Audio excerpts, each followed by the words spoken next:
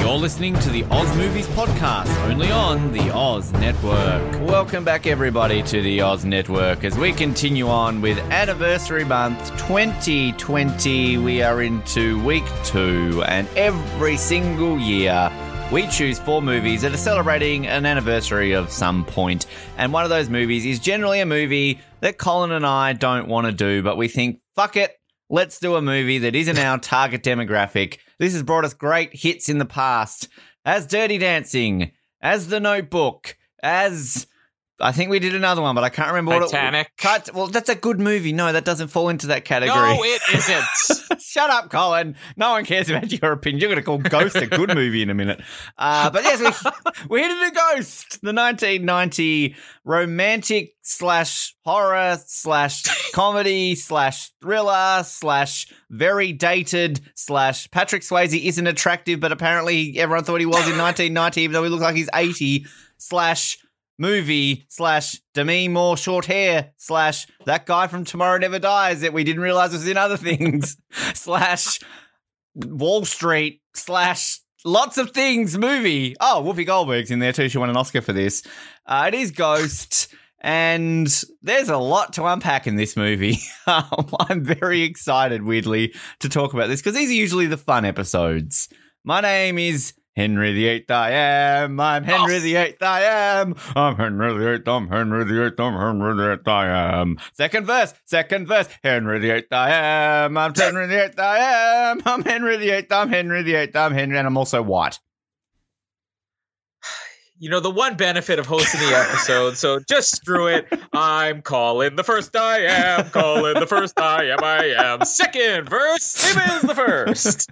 I kind of feel bad for adding that bit at the end because I feel at the time we're recording this, probably not the most appropriate line to say, but there is a line, there's like the whole section there with Whoopi Goldberg where she's like, oh, you're white, aren't you? Like, it's funny in the movie. Let's pretend we're in 1990, people. Casual racism was more accepted. And it's racism against our own people, all right? Our own colour. All right, great start, Ben. Ghost, 1990. What do you mean, our people? Our people, podcast hosts. Oh, gotcha. The race. But yes, Ghost, here we are. You know, it's funny because I go into a movie like this expecting it to be a Notebook, expecting it to be a Dirty Dance. I mean, it's Patrick Swayze. We don't have a very good track record with Patrick Swayze on this show. But I honestly don't know what to say because I'll be honest, I didn't hate this movie, but I didn't love this movie. This movie's odd. It's got some good moments. It's got a good, I think, idea behind it, and it's quite interesting. But there are also definitely parts of this movie where I was really zoning into Dirty Dancing territory. But then there was definitely moments where I'm kind of like, hey, this isn't too bad. So, yeah, I'll be honest, I don't know what I'm going to do with this movie at the end of it, but I am looking forward to talking about this one, Colin Hilding. Ghost, your initial thoughts? Well, I mean, I mentioned at the end of the last episode that, you know, I am sure I've seen this movie, although I don't think I ever willingly sat down and watched all the way through because it was everybody's mom's movie or sister's movie or something like that. And there were moments of this where I'm like, oh, I definitely remember this. And there were other moments where I'm like, well, this is different than I remembered. Because I think that this movie has taken on a reputation that it really doesn't deserve. I don't mean like reputations and, oh, it's a great movie or it's a bad movie. Just a reputation of being this, you know, romantic chick flick where that's such a small part of the movie and where it is in there feels very unbalanced. Like this movie is kind of like you rattle off at the beginning. It's like 4 or 5 genres in one, and there doesn't seem to be clear transitions when they have a scene that's comedy and they have a scene that's, you know, sexual tension, and then they have a scene that's horror. It's just it's such an odd mix, and it really does date the movie. I think I can definitely see how at the time this really took over the world. I mean, this is, you know, second to only Home Alone, the highest grossing film of that year, but I don't know. It's just, I'm kind of with you. It's so unusual. And it's funny. There's going to be a lot of scenes where I'm like, wow, this was different because I think I remembered this more so because of the reputation this movie has. I remember this as being more of a chick flick than it really is. And I don't know if I would have liked it better or worse if it was that. It's so unusual. But I think the weird imbalance with this movie comes down to the director, who we didn't even realize, I think we recorded the last episode, from the esteemed director of The Kentucky Fried Movie, Top Secret, The Naked Gun, and Airplane, the movie we're going to be covering next week. Yeah. You have the most comedy director you could get doing a weird melodrama. It's just, I've got a lot of theories on this movie where I think this movie was very tinkered with in post-production, but it'll be fun to kind of dissect it. Because again, I don't know what I would do with this movie. It's not unenjoyable. There are moments that are great in this. There's also moments where you're like, what is this? Yeah, absolutely. And can I just say, Jerry Zucker, the director, I just want to put this on the record right now that I hope this can happen next year for Anniversary Month. He directed Rat Race, which will be 20 years next year. Can we do Rat Race next year in Anniversary Month? Love Rat Race. I haven't seen it in a long time. Yeah, I love it. It's just one of those random movies with so many big name people in it that I feel should have been bigger than it was, but it's actually like a really good movie. Yeah, I mean, I think as a producer, he definitely has a little bit more of that serious side to him, because you look at some of his producing credits, A Walk in the Clouds with Keanu Reeves, Fair Game, a spy movie with Naomi Watts and Sean Penn. But he seems like such a weird choice to direct this movie. And I think in a strange way, I think that he pulls off a lot of the things he shouldn't be able to pull off in here. And that's why I'm very torn as to whether this is wrong director who didn't know what type of movie he wanted to make, or in post-production studio saying we want more of this, and it just doesn't mesh well. Yeah. I mean, yeah, it's such a, we've done a few of these, haven't we? Kind of like, what is this movie trying to be? And it's interesting too. I'll talk about my fun little story about having seen this movie in just a sec, but I'm with you. I just assumed that this movie was just completely a chick flick, like just romance. All you ever see is the pottery scene, and you hear Unchained Melody, and even the poster, it's like it's them and they're white and like, as in like really God, what am I doing? Very white. Jesus, so many white people in this movie. I'm tired of it. God, let's go out and protest. No, like the poster, you look at it straight away and you're like, okay, this is like an erotic film almost. It's kind of Patrick Swayze and Demi Moore sort of macking it on, and yeah, it's odd that it really isn't that romantic. I mean, okay, it is. I shouldn't say it's not. I'd honestly go out and select scenes. Okay, well, here's a weird moment to admit straight away. The select scenes that we have, more romantic than The Notebook. Can I just point that out? Yeah. I reckon I felt a little bit more of a churn in the stomach and a bit of a, oh, that's sweet, than The Notebook, which was just dumb. Sorry, everyone out there who thinks that's the most romantic movie of all time.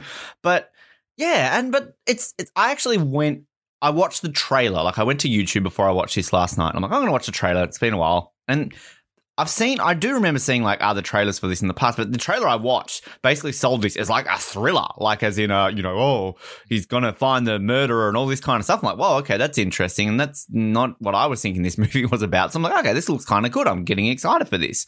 And yeah, I think kind of it starts off well and definitely some good moments in it. But yeah, it's a very bipolar-y, weird movie. And can I just say, Demi Moore, I thought she was a much bigger deal in this movie than she ultimately is. She's kind of just there. Yeah. And I'm nothing Demi Moore. I don't know what I feel about Demi Moore. I think I mentioned this last week that I've only seen her in Charlie's Angels 2. And I mean, this is the biggest movie star in the early I mean, if you want to have the epitome of 1990 in life, you look at Ghost, Patrick Swayze and Demi Moore. I mean, that's just the 90s in a nutshell, or the early 90s in a nutshell right there. But yeah, okay. I don't know if you want this. I don't know if you had anything to add on what I just said, or I can go into this story. I'll leave the door open for you, Colin. Go into your story. Okay, all right. So go into your story. I've been very curious always. I was 3 when this movie came out, right? 3 years old, and you have very select memories as a child at that age. And I do vaguely remember this day, but my mother had a very good friend who, once a week she would catch up with, all that sort of stuff. And they wanted to go to the movies. So myself, my sister, her name was Julie, and my mum, all went to the movies, and this is when... Wait, hold on. Your sister's name was Julie? What? No. My mum's friend is Julie. My sister's name is Lindsay. So okay. Let me but clarify. You said was. Yeah, it's like... Now she's Bill. She transitioned recently. Be careful. But yeah, so we went to the movies, and I don't know what was on. Maybe this is something I should have researched, where there were what kids' movies was out in the same point Ghost was on. But we went to try and go to see something, and it was either sold out or it wasn't available. Something was up that we couldn't see whatever the kids' movie was that we wanted to see. So my mum and Julie were like, oh, but we really want to see Ghost, and we're here. Oh, but we can't take the kids to that. It's not appropriate. Because my sister would have been 7 and I was 3. But they were just like, screw it. They won't remember it anyway. So I actually saw Ghost in the cinemas as a 3-year-old, but absolutely correct. I do not remember it. But I remember my mum would always tell that story as one of these things where it's like, oh, I was a really bad mother. And when like my son was 3 and my daughter was 7, I took them to see Ghost. And in all fairness, I mean... okay, probably not appropriate for a 3-year-old, but I was thinking the pottery scene led to like some explicit sex scene with kilns and mushy pottery and stuff. But God, I've seen more porn on 2.5 Men in the picture in your freaking Skype profile picture right now. So that's my story. That I don't know if I oversold that or not, but yeah, I've never even remotely bothered to try and watch this since. You know, 2 questions, or 1 question, 1 comment. So I'll start with the comment first. I can't confirm because, you know, both of my parents are, you know, dead now. But I remember my mom telling me years ago that the first movie I ever went to, because I remembered as a kid some re-release of Pinocchio and not understanding what a movie theater was. So them trying to say, we're going to go watch Pinocchio. I'm like, oh, I know that movie. And they're like, it's going to be on a big screen. And it's almost going to be like the characters are there. And me having nightmares the night before and crying, saying I didn't want to go because I was afraid that these characters were literally going to be there and I didn't want them to interact with me.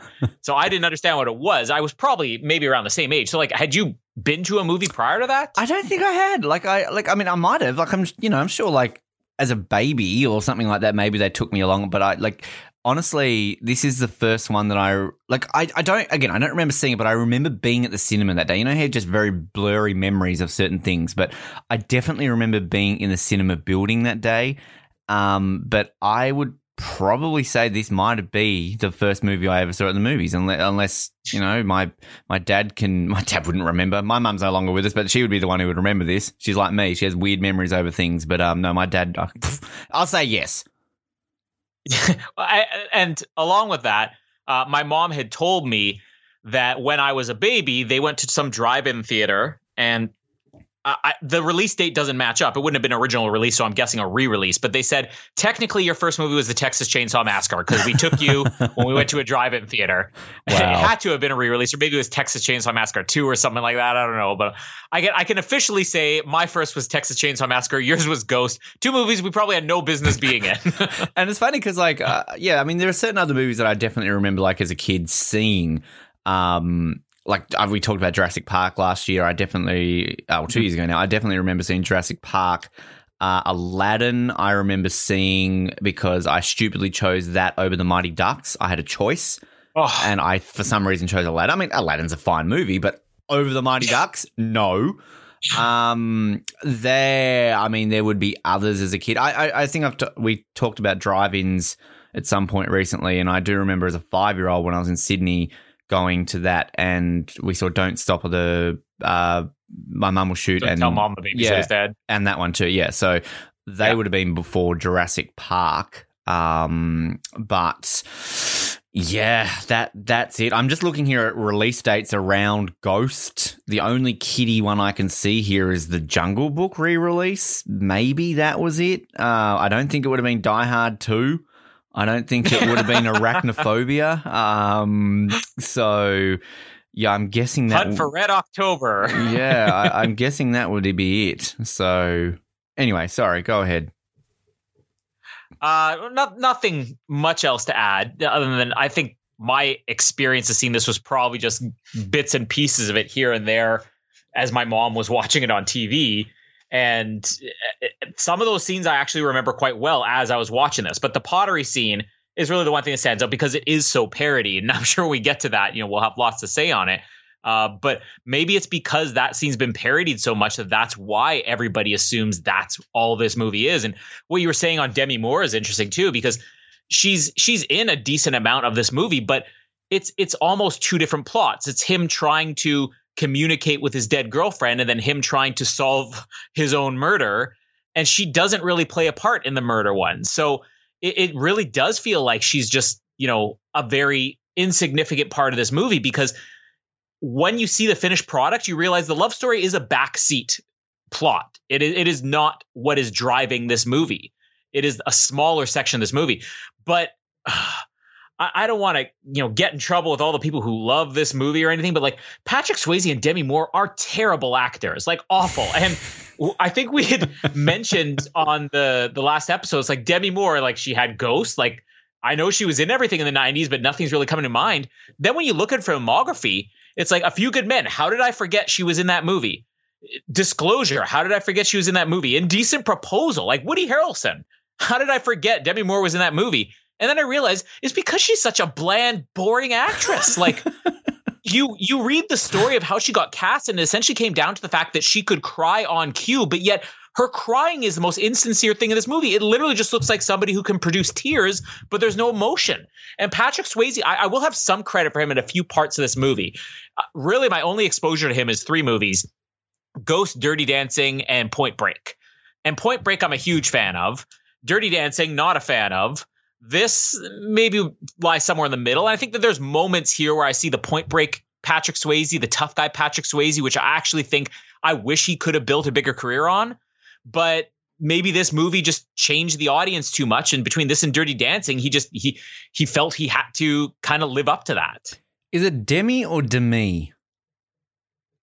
I've heard it pronounced both ways. I feel like Demi is just like what most people say, but then like if you're fancy, Demi Moore, it's like, I worked with Demi Moore. If you look on Wikipedia, where you can hover over for the pronunciations, it seems to have it as both Demi and Dummy. So let's just call her Miss Moore.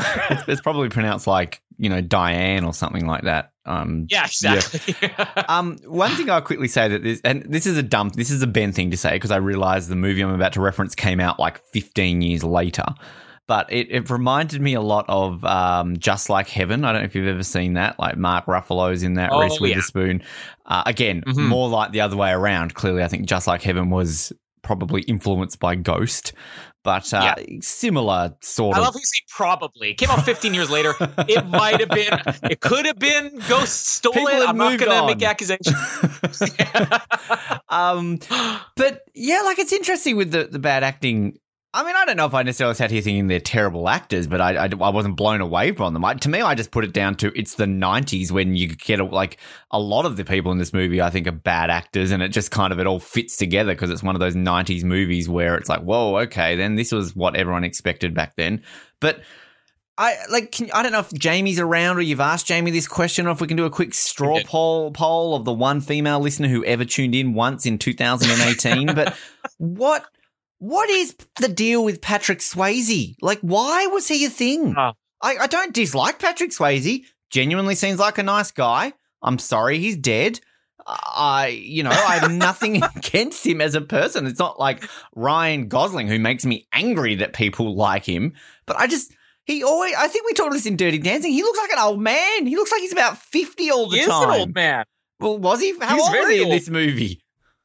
I mean, he was 30, I think, by the time he made Dirty Dancing. So here he would have been like 33, 34 years old. Oh, I mean, that's old. I'm 33. What are you saying? Well, I mean, I'm older than that. But in terms of like Dirty Dancing, a movie for teenage girls, this may be for slightly older. I guess he's an appropriate age, but I will say he looks older than that. He looks closer to 40. I don't get it. Like, again, I know I've talked about a lot in the past when I watch older movies. It's hard for me to look at these people and find them attractive because, like, you just mentally know the age gap and all that kind of stuff now. But I just don't get it. I just really don't get it. I can look at Roger Moore in the 70s and go, okay, there's moments there. The sun glimmers on his skin. and his personality makes him attractive. Whereas Patrick Swayze is just one of these, he's on the Ryan Gosling level of attractiveness. It's like, I just don't get it. I don't understand what women see in him.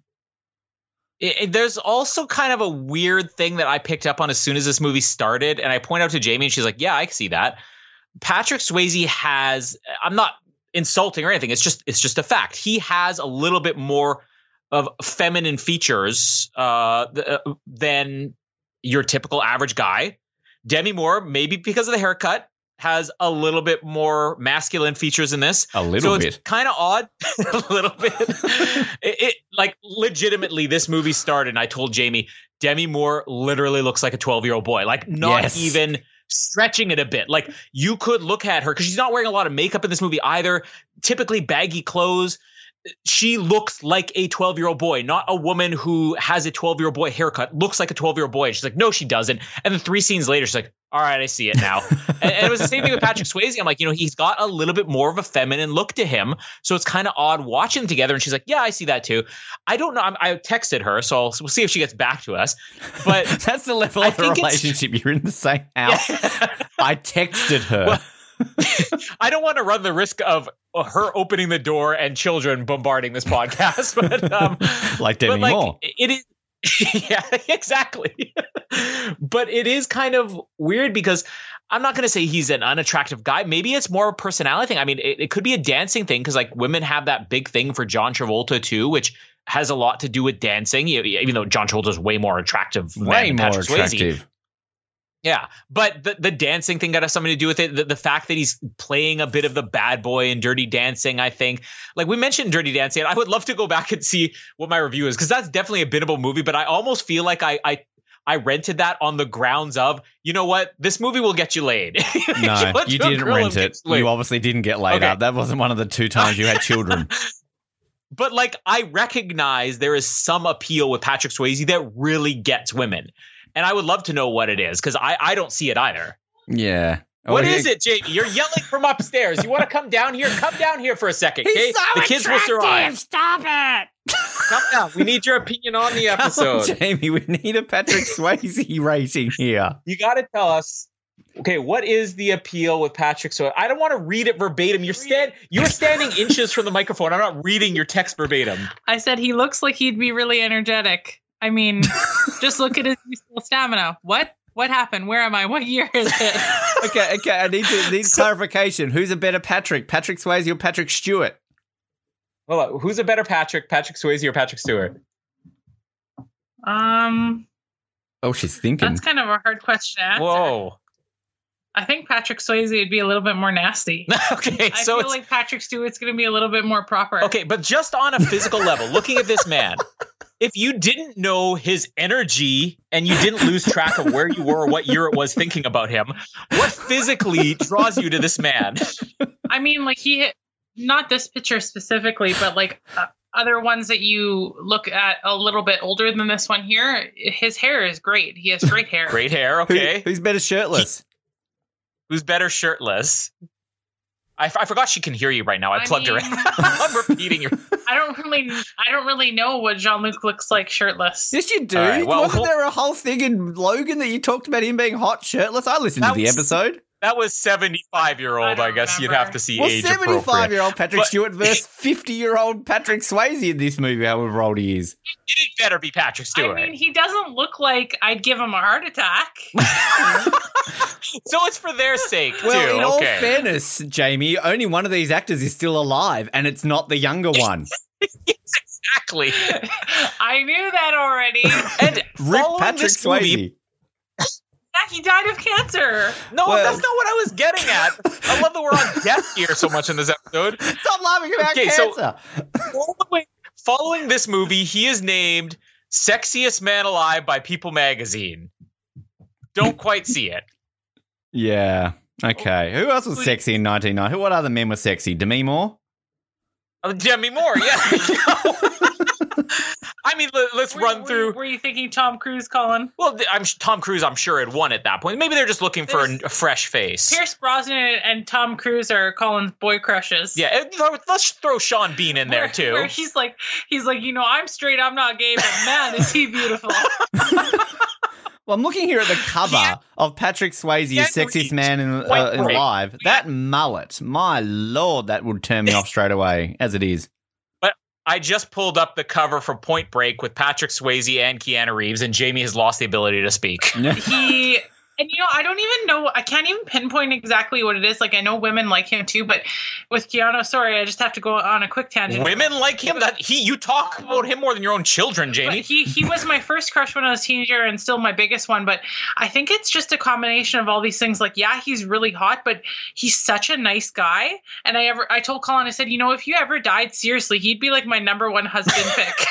Okay. So to clarify, Jamie's criteria for men is they are a bit nasty, can be a bit proper. They're also really, really nice, and they're also Colin. Okay. And good hair, apparently. But you see, they have to be nasty, but they have to be nice enough where I can boss them around. It's like you're the this dominant is making one. Our best Okay. And also, can we just point out who was Sexiest Man Alive around Patrick Swayze? So the year before it was Tom Cruise. The year after it was Nick Nolte. Is that a thing? Nick Nolte. They're getting older with each year. Richard and Sean Connery won it. Well, Sean Connery won it around there too. So they really were gearing. Twice, hasn't he? 1989, Sean Connery. Didn't he win it again when he was really old as well? I think that was when he was old. He's got like the best chest hair I've ever seen. Yes. Okay, we've got Jamie speaking on men. I think we'll have to excuse her now. Sorry. Yeah, I'm just saying, next year, Point Break's 20th anniversary, we get Jamie to join us for Patrick Swayze and Keanu Reeves. Okay, and Rat Race, where you can check out Cuba Gooding Jr., Rowan Atkinson. Rowan Atkinson, yes. Hey, I'm saying it. Rowan Atkinson, sexier than Patrick Swayze, because he would make you laugh. Yes, absolutely. Jamie, Rowan Atkinson shirtless. Thoughts? She left. She's so excited by the prospect that she had to go relieve herself. Relieve. Okay, well, I don't even know where we are right now. There is a movie in here. Ghosts, starring a man and a woman in the different roles that you're thinking of.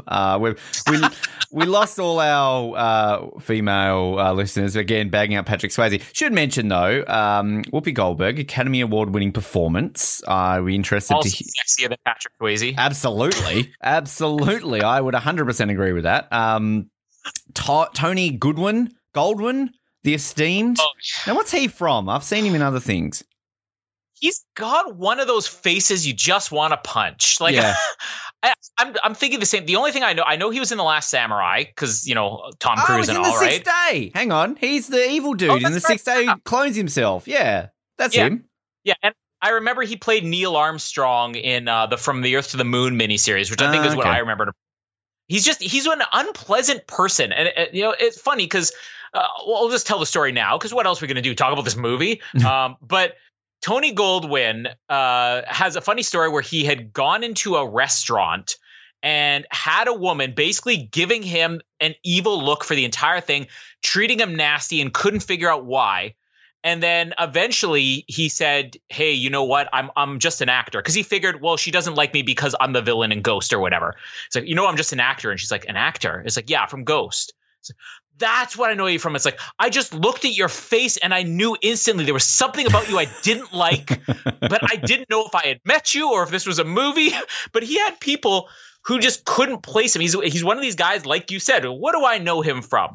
You don't even necessarily place him as the guy from Ghost, but people hate him. It's just, he's got one of those faces. You just want to smack him. He's like, what was the one we recently talked about? Day After Tomorrow, where what's his face? He just looked like one of those douche nozzles that just, called Brad, who plays volleyball or something like that. Like this guy's like a Wall Street banker who drives a Mustang and wants a Ferrari. Okay, Carl. Takes off his shirt when he fakes spilling coffee on himself. Yeah, that's Jamie's dream, though, isn't it? Like every single time she goes into a guy's house, I spilled coffee on myself. Let me take off my shirt. Mind you, Jamie does that actually. Let me pour some coffee on you there. Yeah.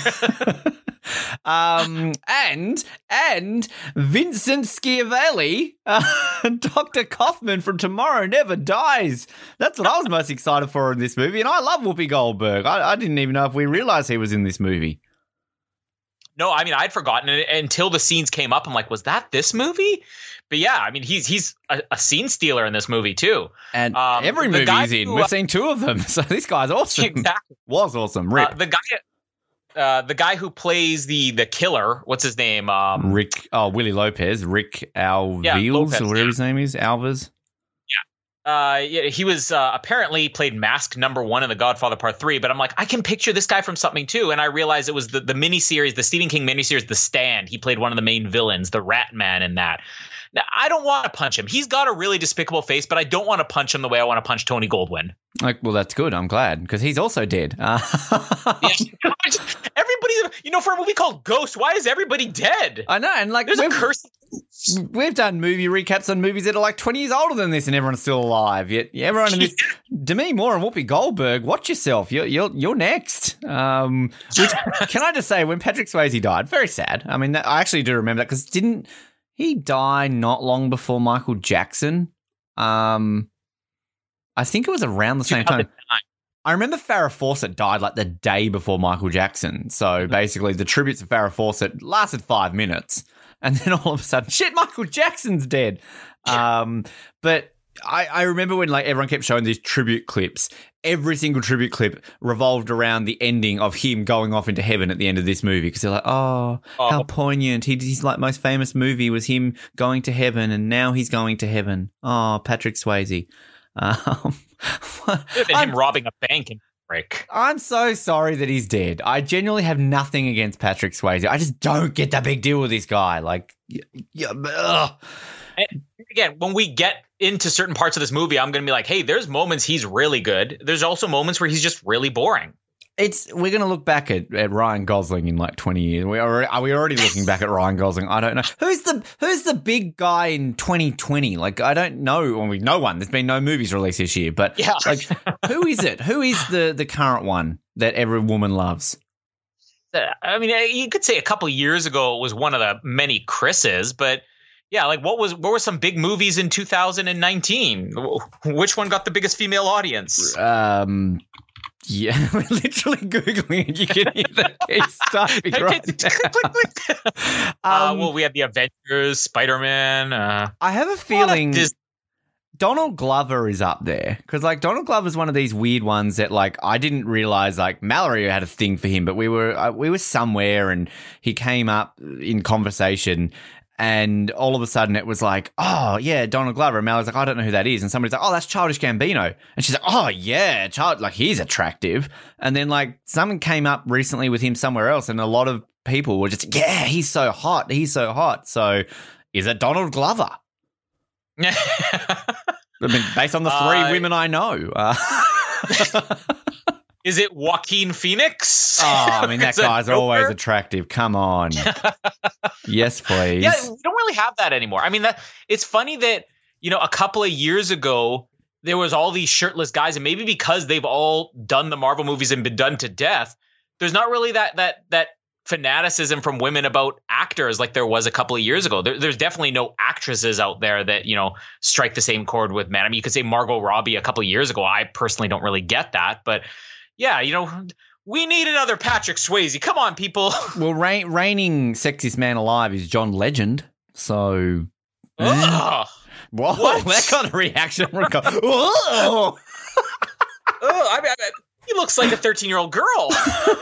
Oh, really? No, I do like the fact that the last. I've been racist, now I'm a pedophile in this episode, ticking all the Ben boxes. The last 5 sexiest men alive have all been over the age of 40, so I'm still within a chance. I've got 7 years to reach my peak. I'm glad. Actually, all the sexiest men alive have never been below 30. Oh, John F. Kennedy Jr. No, Tom Cruise. The last sexiest man alive under the age of 30, and there's only been 2, him and John F. Kennedy Jr. Who's Harry Hamlin? Another one of those mom actors. I somehow recognize the name. Mark Hamon or Hamon, however you say his name is, was sexiest man alive. Really? That was one of my mom's favorites there. Who votes for these? People magazine. My goodness. Well, can we just say Sexiest man alive 2020 must be BD Wong, and sexiest woman Renee Russo. Absolutely. They apparently stopped doing sexiest woman alive. They only ever did it like once. And Cindy Crawford got sexiest couple alive with Richard Gere, but Esquire. Oh no, hang on. You had a pause there. Cindy Crawford got sexiest couple alive, and I was picturing something completely different until you said with Richard Gere. Cindy Crawford is so attractive that she literally had to be put into two people, like the only person ever. But I don't know if people did it or Esquire, or does people own Esquire? I don't understand this, but it's saying here that the only time there was ever a sexiest woman alive, Kate Upton got it. No, that was People Magazine's only time they ever did it. Kate Upton. The Esquire does the sexiest woman alive. Okay, now it makes sense. And the last time they did it was 2015. Because I'm guessing, oh no, people think it's, sexist, yet they still do it for men. Okay, sure. Amelia Clark won it in 2015. I mean, she's not unattractive, but Rihanna, 2011, she got it. 2011 through 2019, I'm hoping. Other such esteemed winners, Penelope Cruz, okay. Scarlett Johansson, okay. Mila Kunis, okay. The esteemed Minka Kelly, love her. Still got posters of her on my wall. Kate Beckinsale, Halle Berry, Charlize Theron, Scarlett Johansson again. She's won it twice. Jessica Biel and Angelina Jolie. Yeah, 2004 Angelina Jolie I'd put up there, not 2020 Angelina Jolie. You've got a couple of them there for like older, over 30, closing on 40. Whoopi Goldberg will be this year as well. She'll be tied with Renee Russo. But yes, Ghost. Okay, we should really get into this. How have we taken like half an hour and we haven't started Ghost? My God, this isn't a movie we like. Again, famous last words. I feel like we can skim through a lot of this, but hey, we've said that before, and 5 hours later, that was Titanic. This movie starts really weirdly. It's kind of just like black screen, Ghost.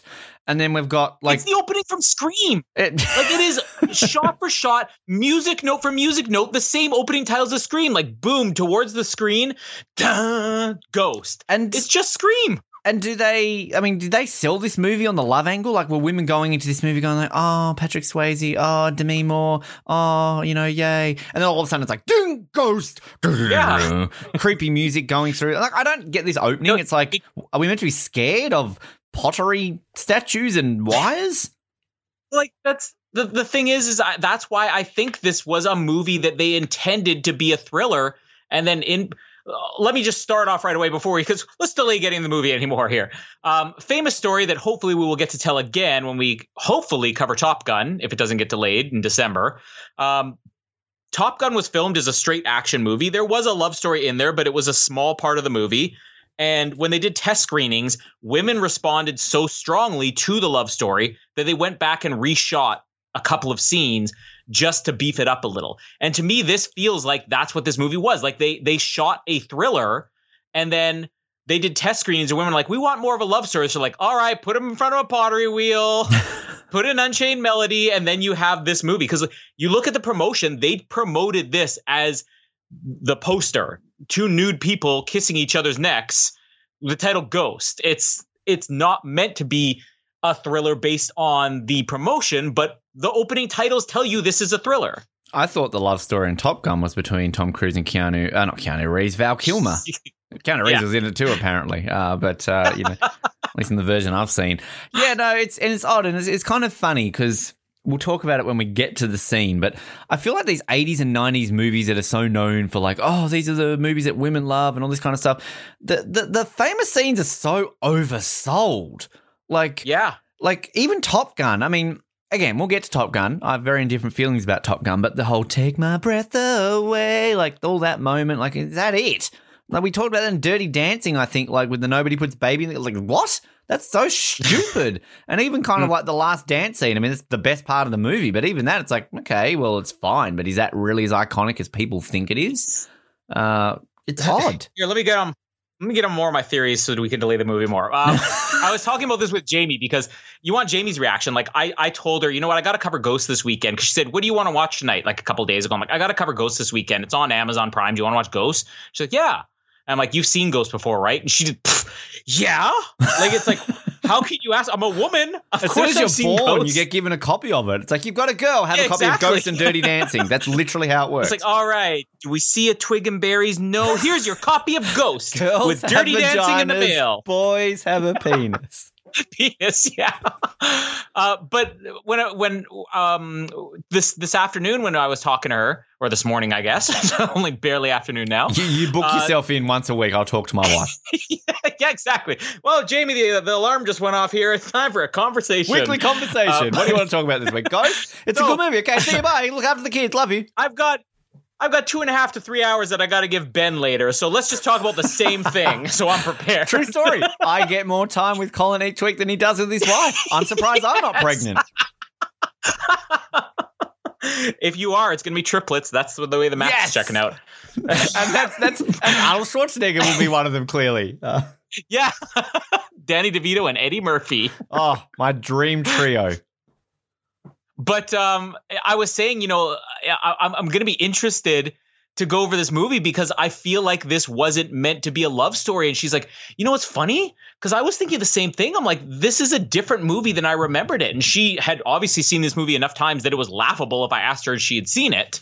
And yet it's different the way she remembered it. So here's my weird theory, okay? Gone with the Wind. You've probably never seen it because, it's 4 hours long. I think I started it in 1998 and I'm about halfway through. Still getting through it. No, I think I have. It's one of those ones where, like, I think you've all seen bits and pieces. Like Casablanca, I'm pretty sure I've seen most of it, but could I remember it? No.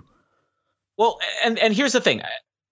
I'm glad you brought up Casablanca because that's another one of my examples here. Gone with the Wind, Casablanca, Dr. Zhivago. Dr. Zhivago, I remember avoiding seeing that for years because it was one of my mom's movies and it would make her cry. And it's such a beautiful love story. And then eventually I watched it because I found out this is the guy who made The Bridge on the River Kwai and Lawrence of Arabia, two of my favorite movies. And I watched him like, why do women think this is a love story? It's actually a very dark movie about a guy cheating on his wife with another woman and then leaving them both in the end because he wants to stay in a different country. It's a weird movie. The same thing with Gone with the Wind. Women have held this movie up as like a love story. And I'm not saying they misinterpret the movie, but we've gotten into this, I think, now 4 years in a row. Women take something different out of movies than guys do. Yeah. And when you have a movie where there is one section of the movie that's geared towards them, it's the same as when we would watch something like, let's say in The Notebook, they had a big kung fu fight between Ryan Gosling and James Marsden. We would be like, this is like a rivalry this is a movie about two men. Kick his ass, James. Yeah, exactly. Get the revenge on all these men that steal your women, you poor, beautiful man, James Marsden. Kick his ass. You get Sonic as a friend later on. You deserve Sonic as a friend. Good on you. But I'm not saying women misinterpret these movies, but when you watch movies like Gone with the Wind, Dr. Zhivago, Casablanca, Ghost, add that in there, the love story part is such a small part of it, but it resonates with a female audience. And I think those are movies that are trying to appeal to all demographics, which is why I walk out of being like, why are women thinking this is a love story? Same with this. But it's funny because you look at something like The Notebook and you don't have something like that that's geared towards men. There really are movies that try to appeal to both audiences. And then there's movies that appeal to just one. And I feel like this movie is an example of they wanted to appeal to all audiences, but a select few scenes really struck a nerve with women. And that's what they remember this movie as. Same as Gone with the Wind. Very true. I would agree with that. I mean, that's why I'm thinking women don't like Die Hard, because there was no love story. That's a weird thing. Well, that's because women are smarter than men. Clearly, we as men can't put our distaste for these movies that aren't geared to us aside, and we do podcasts about it going, I just don't get it. Whereas women are smart enough and can put it aside and go, I like Die Hard, I like Ghost. So there we go, folks. We've proven once and for all that women are the smarter sex. There. The feminist voice on the Oz Network, once again, doing my job. But so, yeah, we've got creepy scenes around this place, and then we meet our trio, not as great as trio as Arnold Schwarzenegger, Danny DeVito, and Eddie Murphy. We've got Demi Moore, Patrick Swayze, and the other guy who got his name, Tony Goldwyn. There it is. I think what's his name? Carl? I think I put his name as Cliff halfway down through this movie. So Gonna call him Cliff, but I'll forget about that. Speaking about forgetting about things, Noah hasn't had a date this year. Okay. There's our one per episode. So Demi Moore and Patrick Swayze have got an apartment together. And there's another thing too, that I for some reason thought that these two met in the movie and had like a whirlwind relationship before he died. I didn't realize they were already together and are like moving in. So for some reason, Patrick Swayze and Cliff have to be shirtless. They find a penny in a jar, which is good luck. Okay. There's lots of things around, and they love this place. It's great. It's going to be fantastic, you know. And then the next minute, we basically are going to see this apartment has turned into something brand new. But Carl and Patrick Swayze, what's his name? Sam. They're Wall Street people, because of course this is coming on the back of the 80s when only Wall Street was movies. That's you want to show the New York in the 90s or the 80s, it had to be Wall Street. And Patrick Swayze's got a meeting with Japanese investors. His hair looks like it's been glued on to his head. It's like rock hard. It looks like a helmet. Just what was with hair in this period of life? What is it? The Wall Street thing. Oh, and like fashion. We talked about this in Kindergarten Cop. Like, God, it doesn't date well. How did people get laid in the 90s? Seriously. We do the best part of this movie though. Ferrari Testarossa, what a beautiful little car that is. It does feel very weird though. The way I'm thinking, like, oh, later on one of them is going to get a Ferrari as a sign of wealth. I don't know, but literally it's just like, oh, look, there's a Ferrari. Okay, like, did Ferrari pay them like $1 million to name drop them or something in this movie? It's kind of strange. We're in the elevator. Cliff is pretending to be sick. This joke doesn't hold up very well in 2020, does it? I felt a bit like social distancing. What are you doing? Yeah, I know. They're in the office. Patrick Swayze sexually harasses Susie. Morning, Susie. You're looking good. And she's like, I don't know. He looks 40 and she looks way too old for him. Yeah, I was gonna say, snap poll. Susie, does she really look good? Yeah.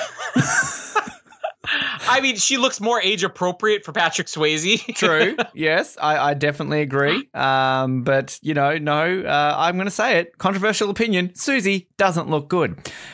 Sorry, Susie. I'm sure in the 1920s when you were age appropriate, you looked good. But in this movie, no, you don't. You're beautiful on the inside, though, Cindy. You are. You definitely are. Meanwhile, we're back at their house. Patrick Swayze's wearing the ugliest motherfucking shirt you will ever see. He somehow saves this angel from being hoisted up by jumping out and kicking it. Are they just trying to leave subtle little hints in this whole movie about like, oh, careful, you could die. Oh, careful, you could die. Because I guess we know that Patrick Swayze is going to die. I don't think that was hidden from the promotion of this movie. What is she, a sculptor, an artist? Yeah, like sculpting artist. It's very bohemian and cool. Like she was hipster before hipsters were cool, apparently. They're in bed reading. He's worried about the promotion. Is this where we first hear the I love you ditto thing? Yeah. Which, I mean, okay, like there are definitely these romantic moments in this movie, which I will say, they're not the worst. Like, they're not over the top and cheesy. And, like, they genuinely do actually work, I feel. I don't know how you feel about that. But, like, I mean, like, Dirty Dancing, it felt a bit, you're like, ugh. The Notebook just felt, ugh. Whereas I think Titanic is nice. You don't. This, I think, kind of like it's a nice little thing, you know, the I love you ditto, and that's going to play back later on. It actually reminded me a lot of I love you, I know from the Star Wars when then Leia eventually says it back to Han in Return of the Jedi. So props to that. I will say the limited romance we get in this movie, 95% of it works. They turn on TV, there's a plane crash, and Patrick Swayze's like, oh, another one. Should they not have, like, I think, okay, the thing that I think would work better with this is, say there's like a murder spree happening in New York right now, and he's like, oh, another one, like, you know, it makes you scared, or he dies in a plane crash. I know that kind of changes the story, but it's kind of odd, just him like going, oh, another one. You know, things come in threes. Like, what, are you implying that your death is going to be connected to the fact that you are watching a plane crash? And how many planes are crashing in 1990? Another one? I know, that's the reason that it's such a weird line, because like, oh, not another one. That's the 6th one in 3 days. That's it. I'm canceling my flights. Like, because he's basically on the verge of saying, I don't think I can fly anymore.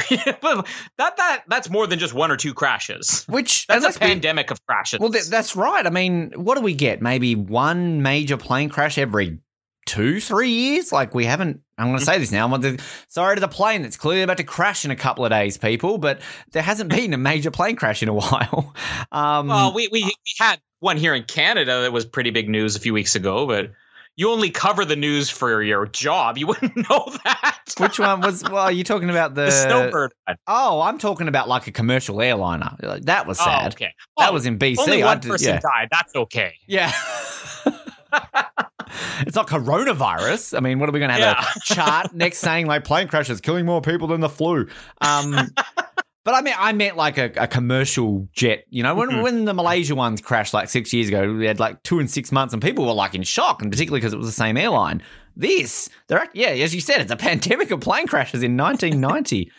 Maybe what's his face just has an obsession with planes. We're going to be talking about that next week, aren't we?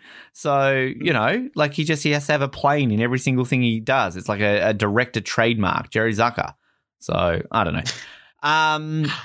But then we get to the most iconic scene of 1990. It's a tumor, not a tumor scene. It is Demi Moore is awake at 2 a.m.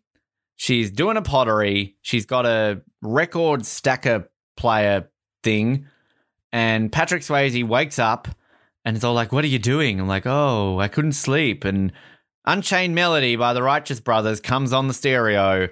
And apparently the way to get laid in 1990 was to seductively rub women's hands covered in clay, because this then leads to a PG-13 sex scene, which is just odd. Now, I kind of said it before. I'm going to say it now. I was expecting so much more from the most iconic scene in cinema in 1990. I mean, this is what this movie is known for.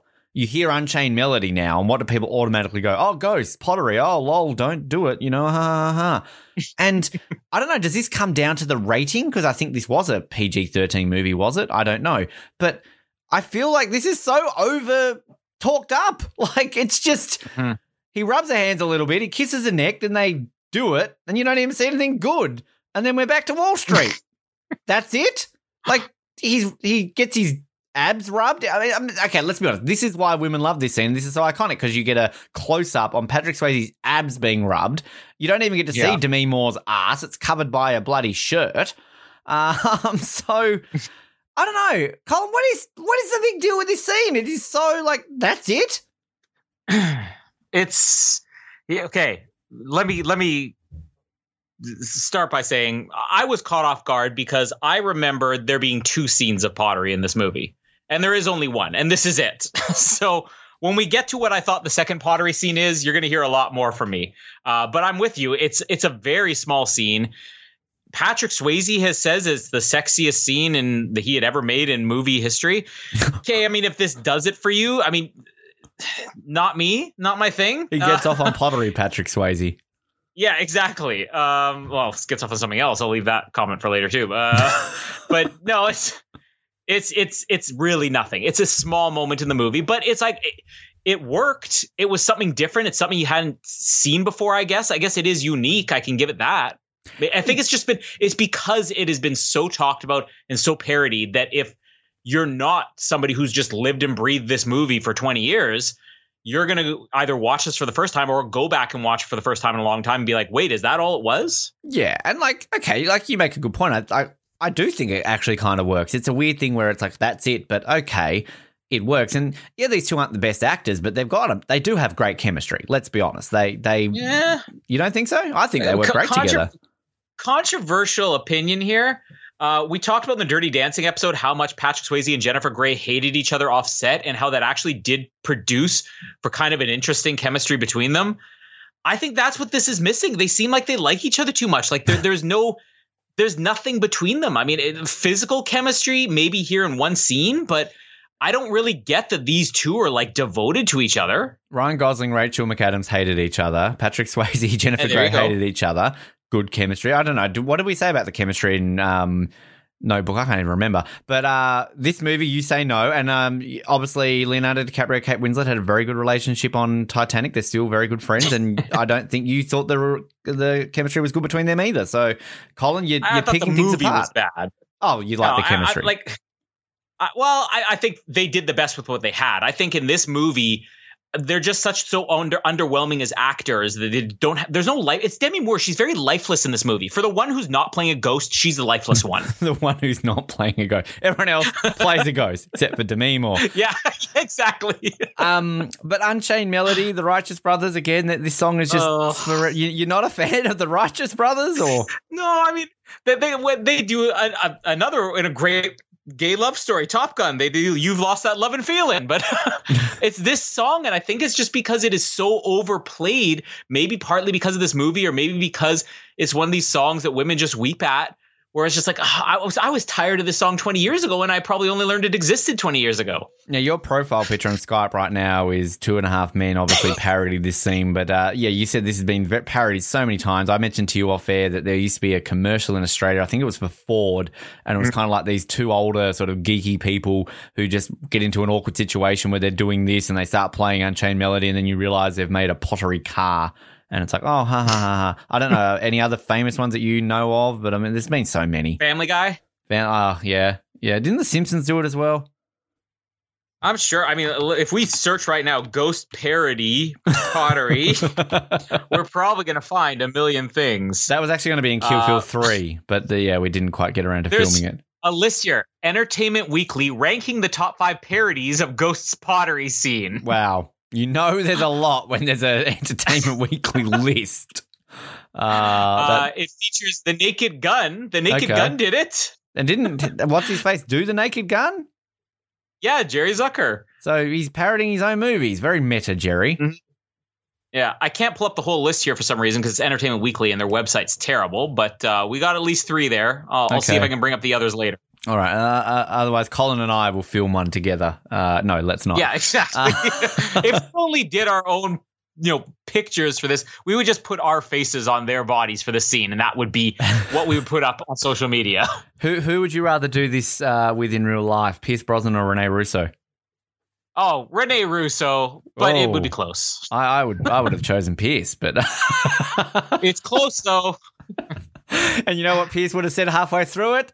Shirley Bassey. It's Ben Pierce. That's my name. All right, so okay, we better get to some plot of this movie. Patrick Swayze. I'm going to say his last name is Wheat. Sam Wheat. It sounds like a cracker that you would put cheese on or something like that. But he's basically what are they? Are they Wall Street people? Are they bankers? Like, who are they? Who are they? I was so confused. Like, they spend a decent amount of time trying to show their job here, but giving you no real explanation as to what they do. I mean, they work in Wall Street, but are they? Yeah, I don't know. Anyway, so Patrick Swayze's found like all this extra money in an account, and he's been doing it for hours. And Cliff wants to help, but he's all like, "No, don't help me, Cliff." Now, again, I'd seen this movie as a 3-year-old. I'd never seen it since. I didn't know the plot of this movie, but straight away, right now, I'm like, "Oh, Cliff's so evil." Like, I'm just like, without even blinking, I'm like, that dude's evil. Does he kill Patrick Swayze? I'm like, straight away, nah, he's evil. Something's going iffy here. Even when he basically says like, "Oh, so what are you doing tonight?" "Oh, yeah, I'm going to see Lady Macbeth." "Oh, ha ha ha ha ha, have fun." Okay. And of course, everyone knows New York in the 90s was a cesspool of death and danger. So let's walk down a dark alley. Look, I've been to New York. I've been to New York a couple of times. I've walked around that city by myself at night around Broadway, and there are no streets this empty. So clearly they're in Harlem or something. I don't know. Brooklyn, the Bronx. I have no idea. Brooklyn. Do you need a moment to get your accent? Brooklyn. It's not a tumor. Sorry, slip there. I'm from Wyoming. Wyoming. What about somebody from Wyoming who moved to Brooklyn? I'm from Brooklyn. No. Brooklyn. Yeah, all right. Brooklyn. Anything to not talk about ghosts, apparently. Excuse me. We learned that Patrick Swayze can't say I love you. He gets killed. But some guy wants his wallet.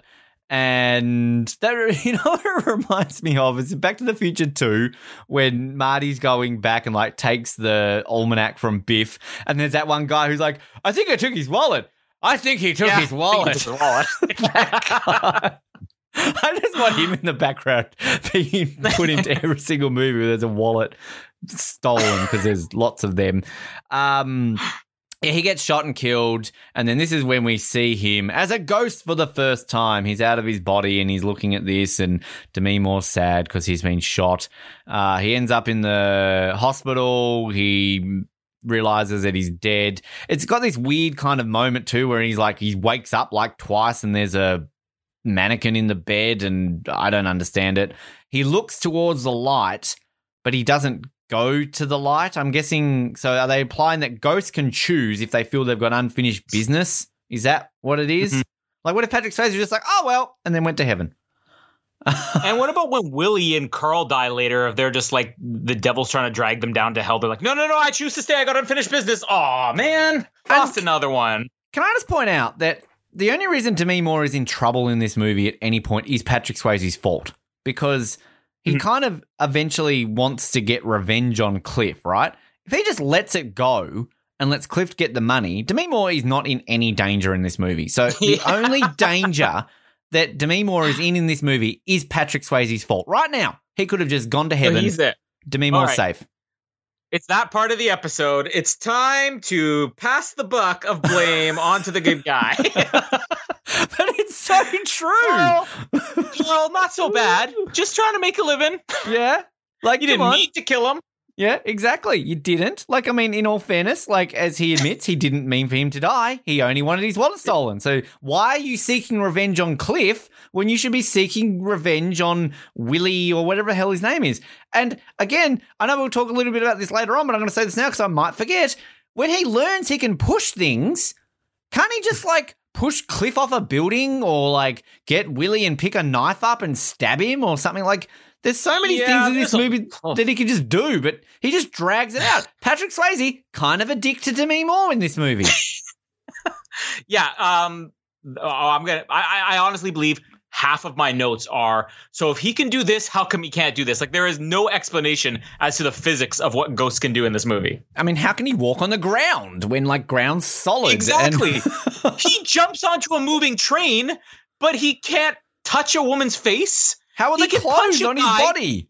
Let's just get it out of the way now. He picks a fight later on with Cliff. He's punching him. He's throwing things. He's karate chopping him. And then he says to Demi Moore, I only wish that I could touch your face. And he needs to possess a woman to do it? Yeah. You just pushed a penny up a door and punched a man in the face, but you can't touch her face? And later on, when we almost get some girl-on-girl action, we don't even get to see Whoopi Goldberg macking on with Demi Moore. You put a superimposed Patrick Swayze there instead. You know what? Patrick Swayze, real dick in this movie. Just a dick in general. I take back what I said before. I don't like you, Patrick Swayze. We're not even sorry you're dead, okay? Yeah. What Colin said. I don't know if I agree with that. I'm sad that he's dead, but... Well, hold on. Somebody just pushed me. What was that? No. Patrick Swayze's here. Me too. My God, what's going on? And Roger Moore's here. You killed me, Ben. Hey. Not illuminating. Where'd that turning wheel come from? Where'd that clay coming from? You want me to do what with you? I hear Unchained Melody. Hang on a minute. Stop touching people, Patrick. So he meets an old guy. He has a comment about, I'm waiting for my wife to go. He watches another dude die. Okay, then he's at his funeral, and of course you need to know that this woman he's staring at is a ghost because she walks through a gravestone. Okay. There's some of this stuff that is very odd. We have a giant wake for him that is, you see it for 5 seconds. And then is this the other pottery scene that you're referring to when Demi Moore is destroying her work, and she's wearing what was the big deal with women wearing overalls in the 90s? That pissed me off in Friends that Phoebe wears overalls so much. Overalls just are not a fashionable thing. Like on a 3-year-old girl, and you're a 12-year-old boy to me, and you're wearing, you missed the boat here. I don't get overalls. I might just I've lumped in a lot. I know we've kind of talked about things separately. Oh, there's a cat. He scares a cat. They go through a box. Yeah. For some reason, Cliff could have gotten the little address book here. He's literally holding it in his hands, and yet, he could have just done a slip of the finger, but no, we've got to have a whole dramatic sequence of Willie coming in. Maybe let's just keep going for a couple of seconds here. You don't mind.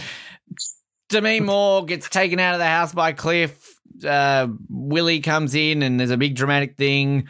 He's trying to find something in the house, so we realize, oh no, maybe he killed. It wasn't just a random act of murder. Demi Moore is gone for 5 seconds and comes home. Yeah. What? I do not understand this. I do love Patrick Swayze scaring the cat that jumps up and scratches Willie. He chases him into the subway. We meet Dr. Kaufman. He goes back to his house. Willie rings up somebody and is like, oh, yeah, she came home. I didn't get a chance to get it. Doesn't Cliff know that she came home? He was just with her 30 seconds beforehand. It makes no sense. And then plot twist. Clearly he was murdered for some reason, so he needs to find out who.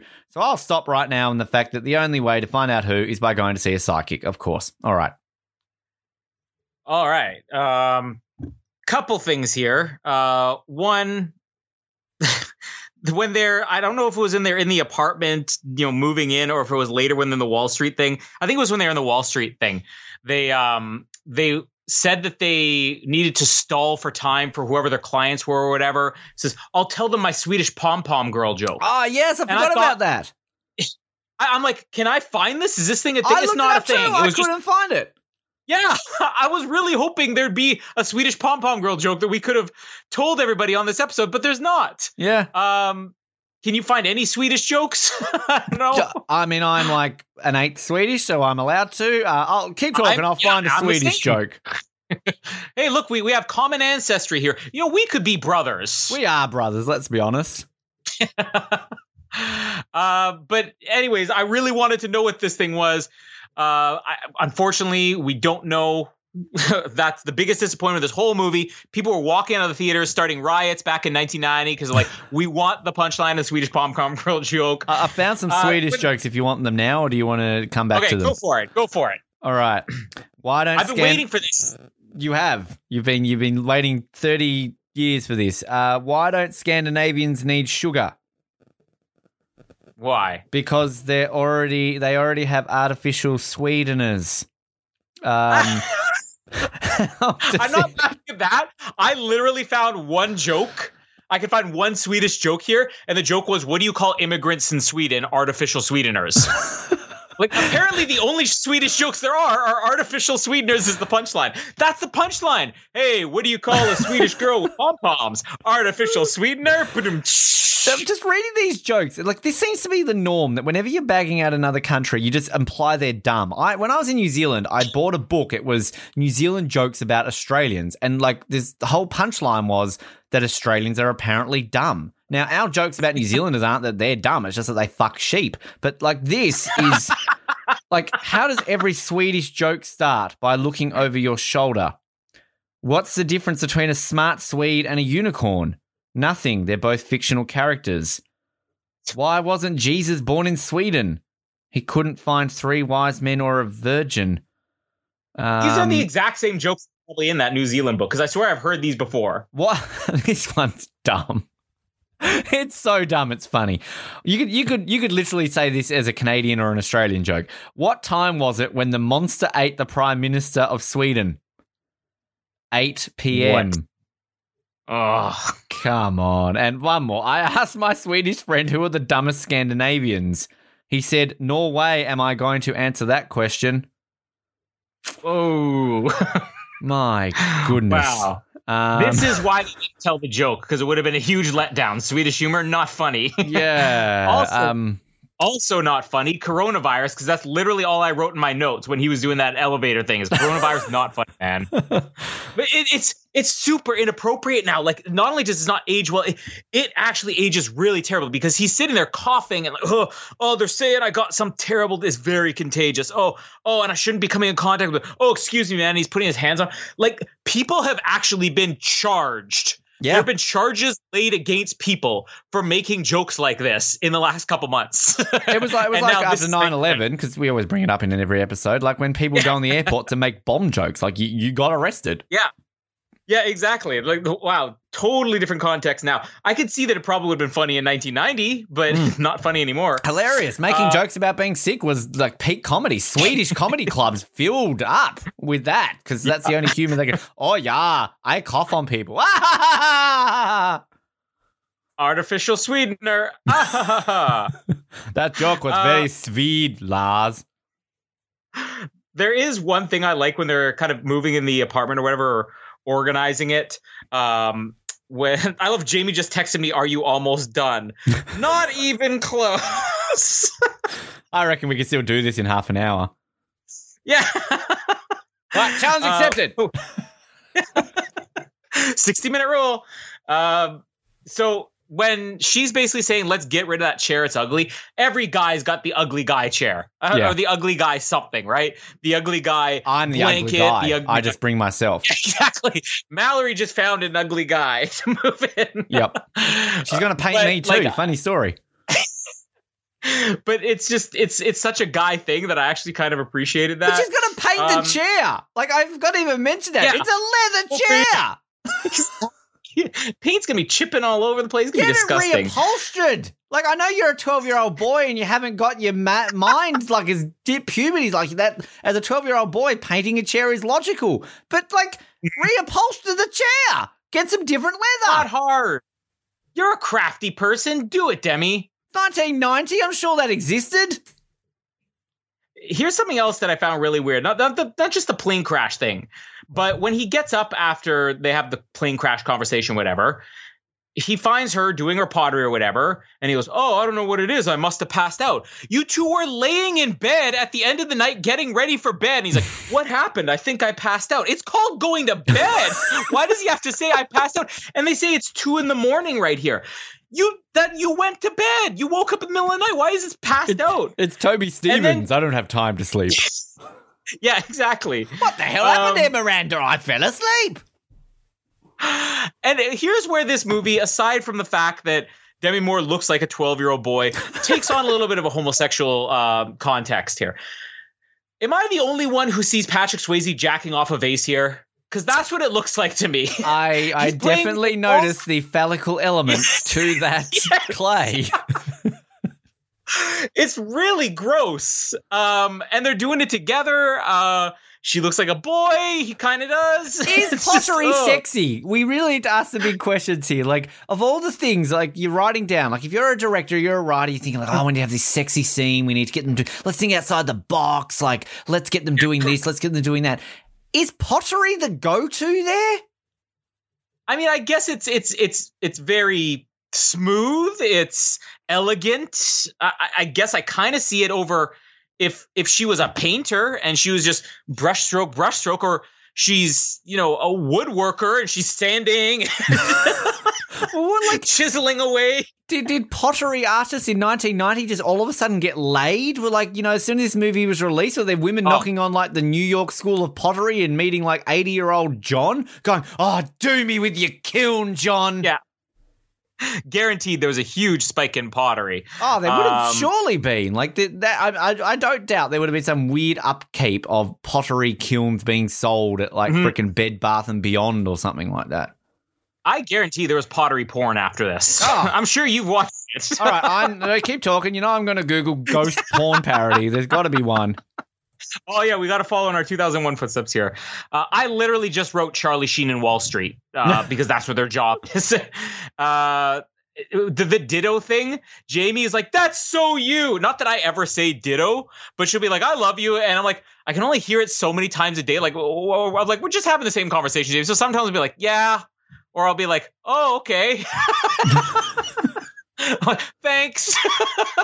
I know. I've literally found the OMG. It's the ghost porn parody cover.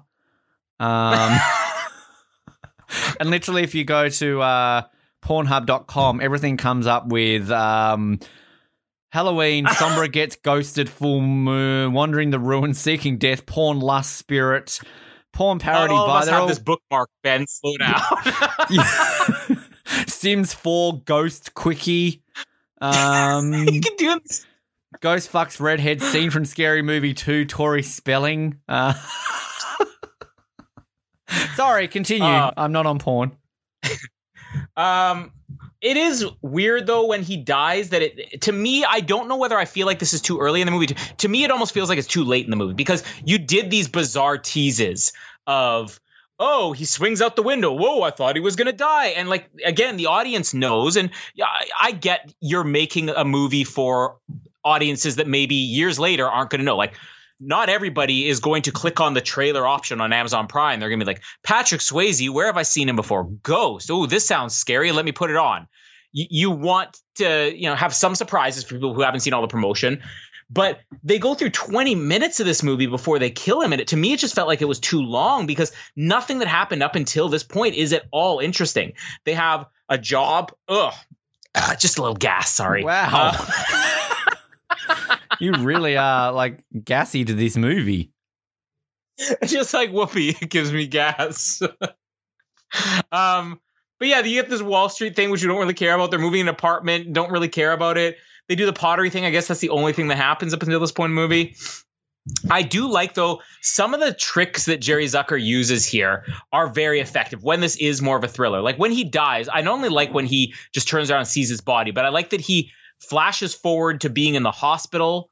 And then they flash back. Like there's this weird time jump thing that's happening. It's not just he jumps forward in time. He'll jump forward in time and then he jumps back and he's back on the street with paramedics. It's like his whole timeline's messed up and all over the place. And it's kind of unsettling. I actually really like that trick. But then it just sort of becomes a guy floating around and, not nearly as effective.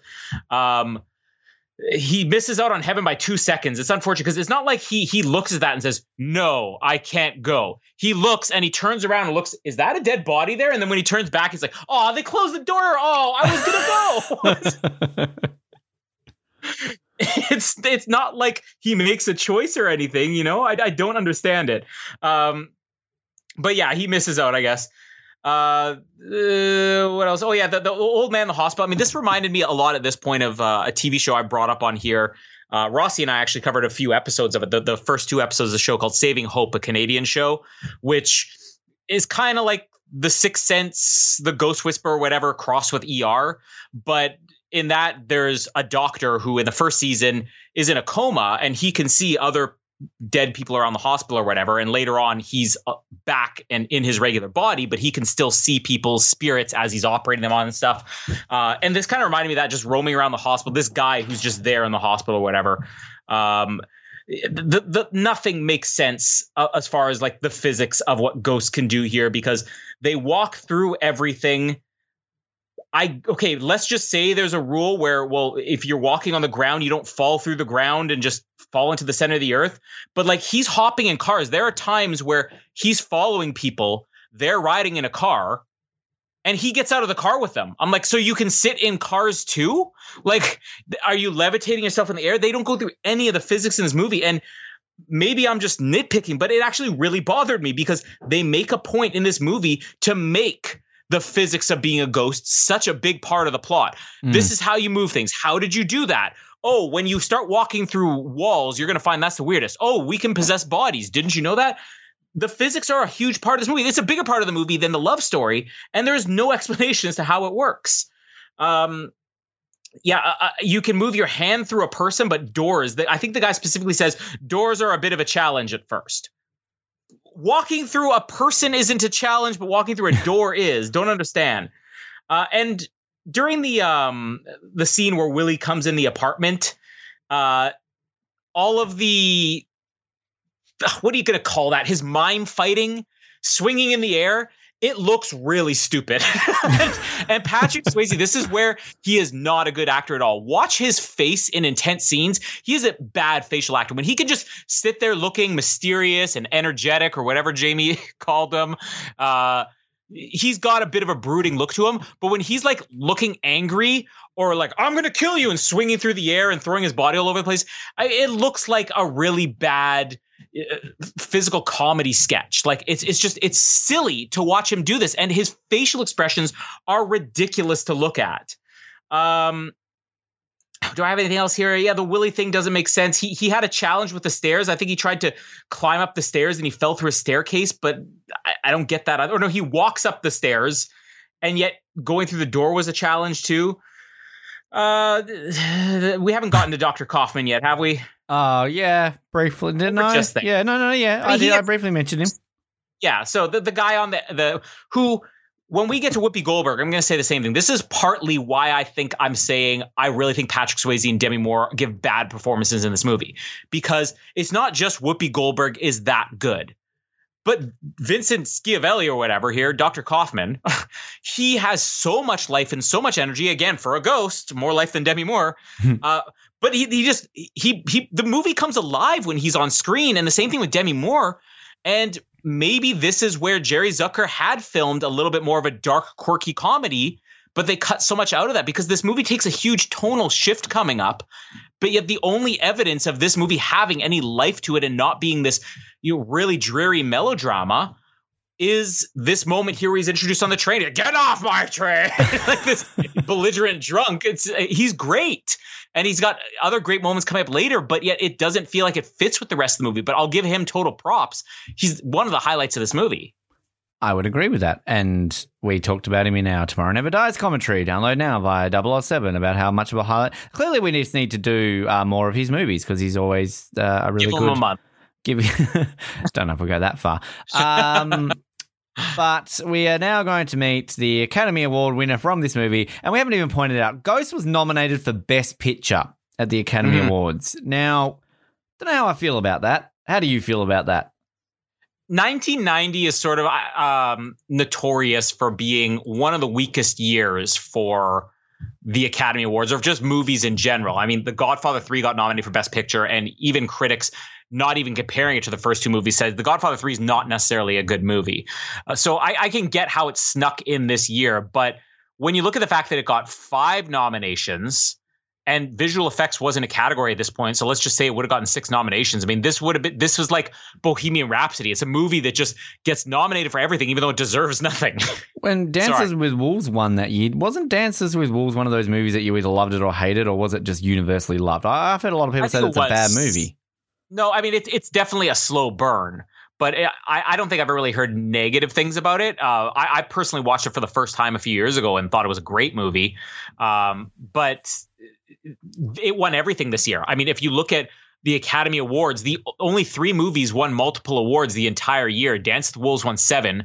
Dick Tracy won 3 and Ghost won 2. So Ghost was the 3rd biggest winner at the Oscars this year. It really was the Bohemian Rhapsody. An undeserving movie cleaning up. Madonna being part of a Academy Award winning movie. There you go. Well, I mean, she didn't write the song, but the song that she performed won the Oscar that year. So, you know, but yeah, Whoopi Goldberg, here she is. I mean, just quickly, I had to look up who she beat. Actually, in all fairness, I also watched her win I watched the clip on YouTube. It's quite actually a nice little clip. But the only actress I had heard of who she was up against was Annette Bening. I've never heard of Lorraine Bracco. I've never heard of Diane Ladd, and I've never heard of Mary McDonnell. So that's who I was like, okay, fair enough. Whoopi Goldberg won. Cool. But I actually didn't realize she was also nominated for The Color Purple. So this was her second nomination. So good on her. And an EGOT winner. And if people aren't familiar with EGOT, that's the an Emmy, Grammy, Tony, and Oscar, basically. Actually, even more so this year, not this year, 2020, but 1990 or 91, whatever you want to call it. She became the first actor to ever win a Golden Globe, a Oscar, and a BAFTA for the same category. Oh, so nice.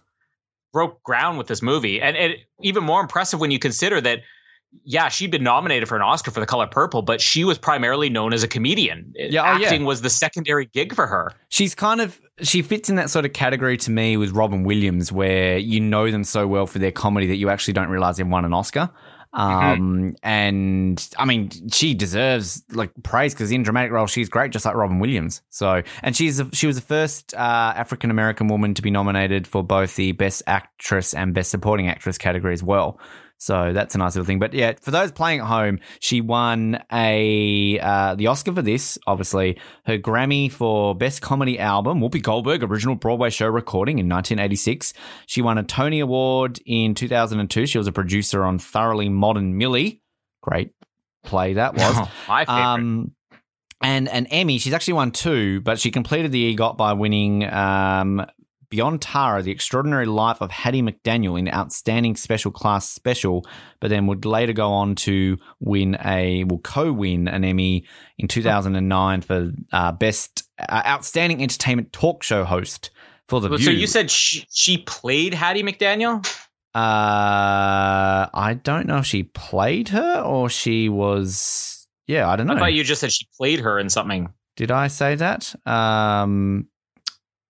Well, I don't know what I said. I mean, she was the first, black actress to win since Hattie McDaniel, but that's what I thought you just said she had literally played her in her career. What I'm reading here, she won it, the Emmy that she won, and again, I don't know if this is I don't know what Outstanding Special Class Special is.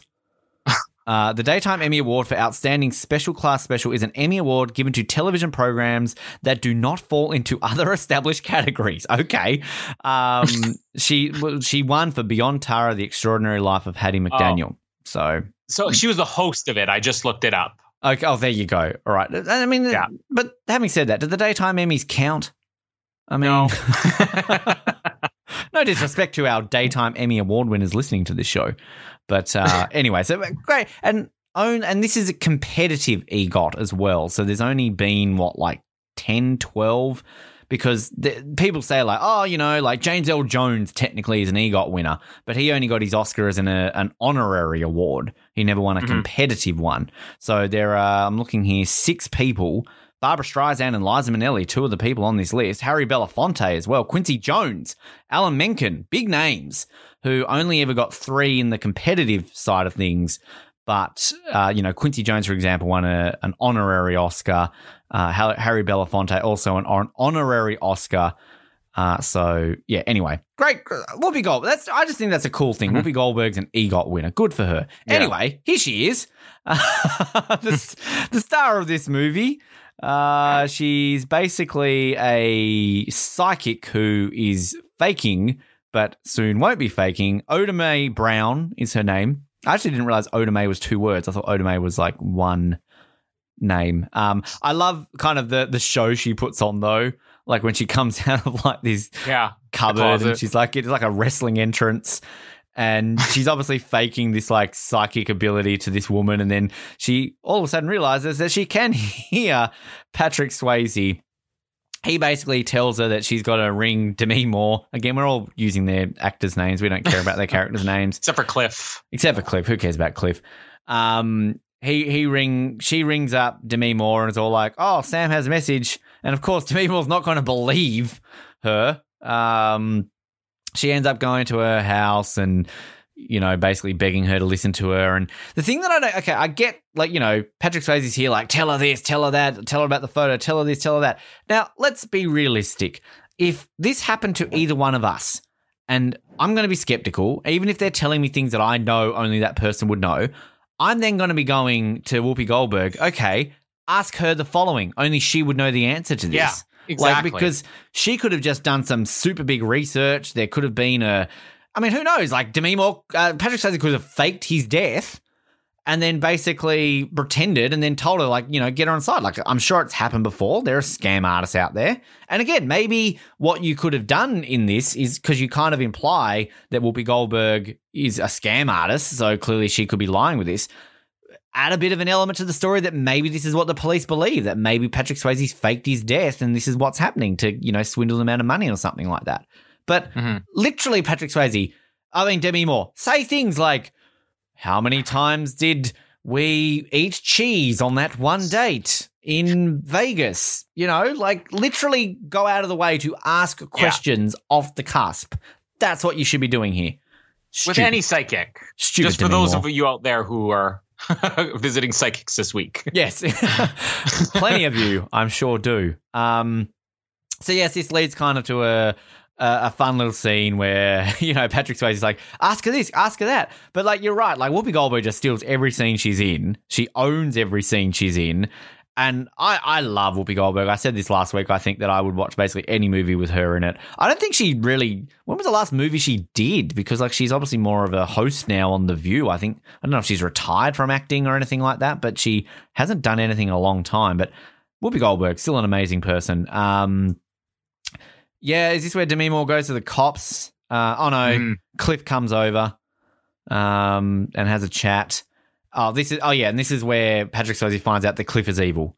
Because basically, Patrick Swayze has told Whoopi Goldberg to give Demi Moore an address to look up Willie. So Demi Moore goes, no, you do it, Cliff. So then Patrick Swayze follows Cliff to this apartment and then, plot twist, they know each other. Oh, no, you don't say. And yeah, you're right. Patrick Swayze's dramatic acting with his facial expressions. He looks like he's like holding in a fart or something like that. Not great. Demi Moore goes to the cops and she's shocked that these cops don't believe her. You are going to the cops and saying a psychic came to me and said that my dead boyfriend's ghost is saying that somebody was murdered. I'm sure that any cop would believe you. Of course they would. They've got nothing else to worry about. Meanwhile, Cliff breaks in, steals the book. I should mention the plot, the reason why he was killed, because Cliff wanted a code, is it a MAC code or something, to access these funds from that money that was too much beforehand, because Cliff owes money to drug dealers or he's like laundering money or like it's not properly explained. Yeah, it's really poorly written. I read it on Wikipedia to fully clarify it, I will be honest. But I know there's something about drug dealers in the movie. Okay. So Cliff gets the code. We're going to see him ring up his drug dealer later on, basically to say, I've got the money for you. They go into this elaborate thing of, transfer it to the Bank of Nassau at this point. Your name's this. Why does it have to be at like 5 minutes before closing time? Can't you just do it right now? What does it matter? Like, I don't understand. This is kind of some of the stuff in this movie that is just a bit odd. Demi Moore pushes the jar over the thing and it breaks with the penny in it. Oh, sad. Cliff comes over and spills coffee on himself to try and fuck Demi Moore. So bad. Why? And the thing is, though, like we talk about Patrick Swayze being a bit of a horrible person in this movie to get revenge. I'm sorry, Demi Moore. You didn't back away from this kiss until the frame was knocked on the ground. You were totally doing Cliff at this moment until that frame broke. Like, and look at yourself in the mirror, Demi Moore, before you judge Cliff. This is partly why I'm saying I don't really buy that these two are that in love or devoted to each other, because we barely see them interact in this movie. Where we do, it's not like they have great chemistry. And then the way that the story's written, he seems to be focused more on, catching his own killers, and she's focusing more on moving on to the next shirtless man she sees. She's Jamie when you die, let's be honest. Yeah. I'm so heartbroken over Colin. Oh, you spilled coffee on yourself, do me. So this is, so Patrick Swayze's knocked over the frame. He realizes, oh, look at this. I can push things with my ghost skin. So he thinks the only way I'm going to find out what I can do is, hey, I'm going to find Dr. Kaufman on the train. Now, I'm so glad New York has very limited subway carriages and it's pretty easy to just find someone on a train. I mean, gosh, I've been to New York. They've only got 2 subway carriages. Very convenient for the plot of this movie. He jumps on the train, meets Dr. Kaufman. I told you to get off my train. I'll have to say, he does have a very, evil face. He almost looks like he could play the Penguin in Batman or something like that, Vincent Schiavelli. He's got, a great look about him. They get into a fight. He's like, I'm not going anywhere. Teach me what to do. He eventually teaches him that you got to put all emotions away and then just push things, and he eventually does it. Cool. Patrick Swayze has a new power. I am going to let you talk in a minute. He goes back to see Whoopi Goldberg, who now all of a sudden realizes that her ability, she can actually hear all the ghosts, because he goes back to this room and there's like 30 ghosts in this room wanting to speak to people. We see one guy jump into Whoopi Goldberg and he has the ability to form her, because that's not going to play part in the plot later on. Okay, and we also find out that doing it makes the ghost weak. Why? It's a ghost. Willie shows up. Doesn't make sense. He gets angry. He shoots at Whoopi Goldberg a few times through a fairly thin wooden door and somehow misses.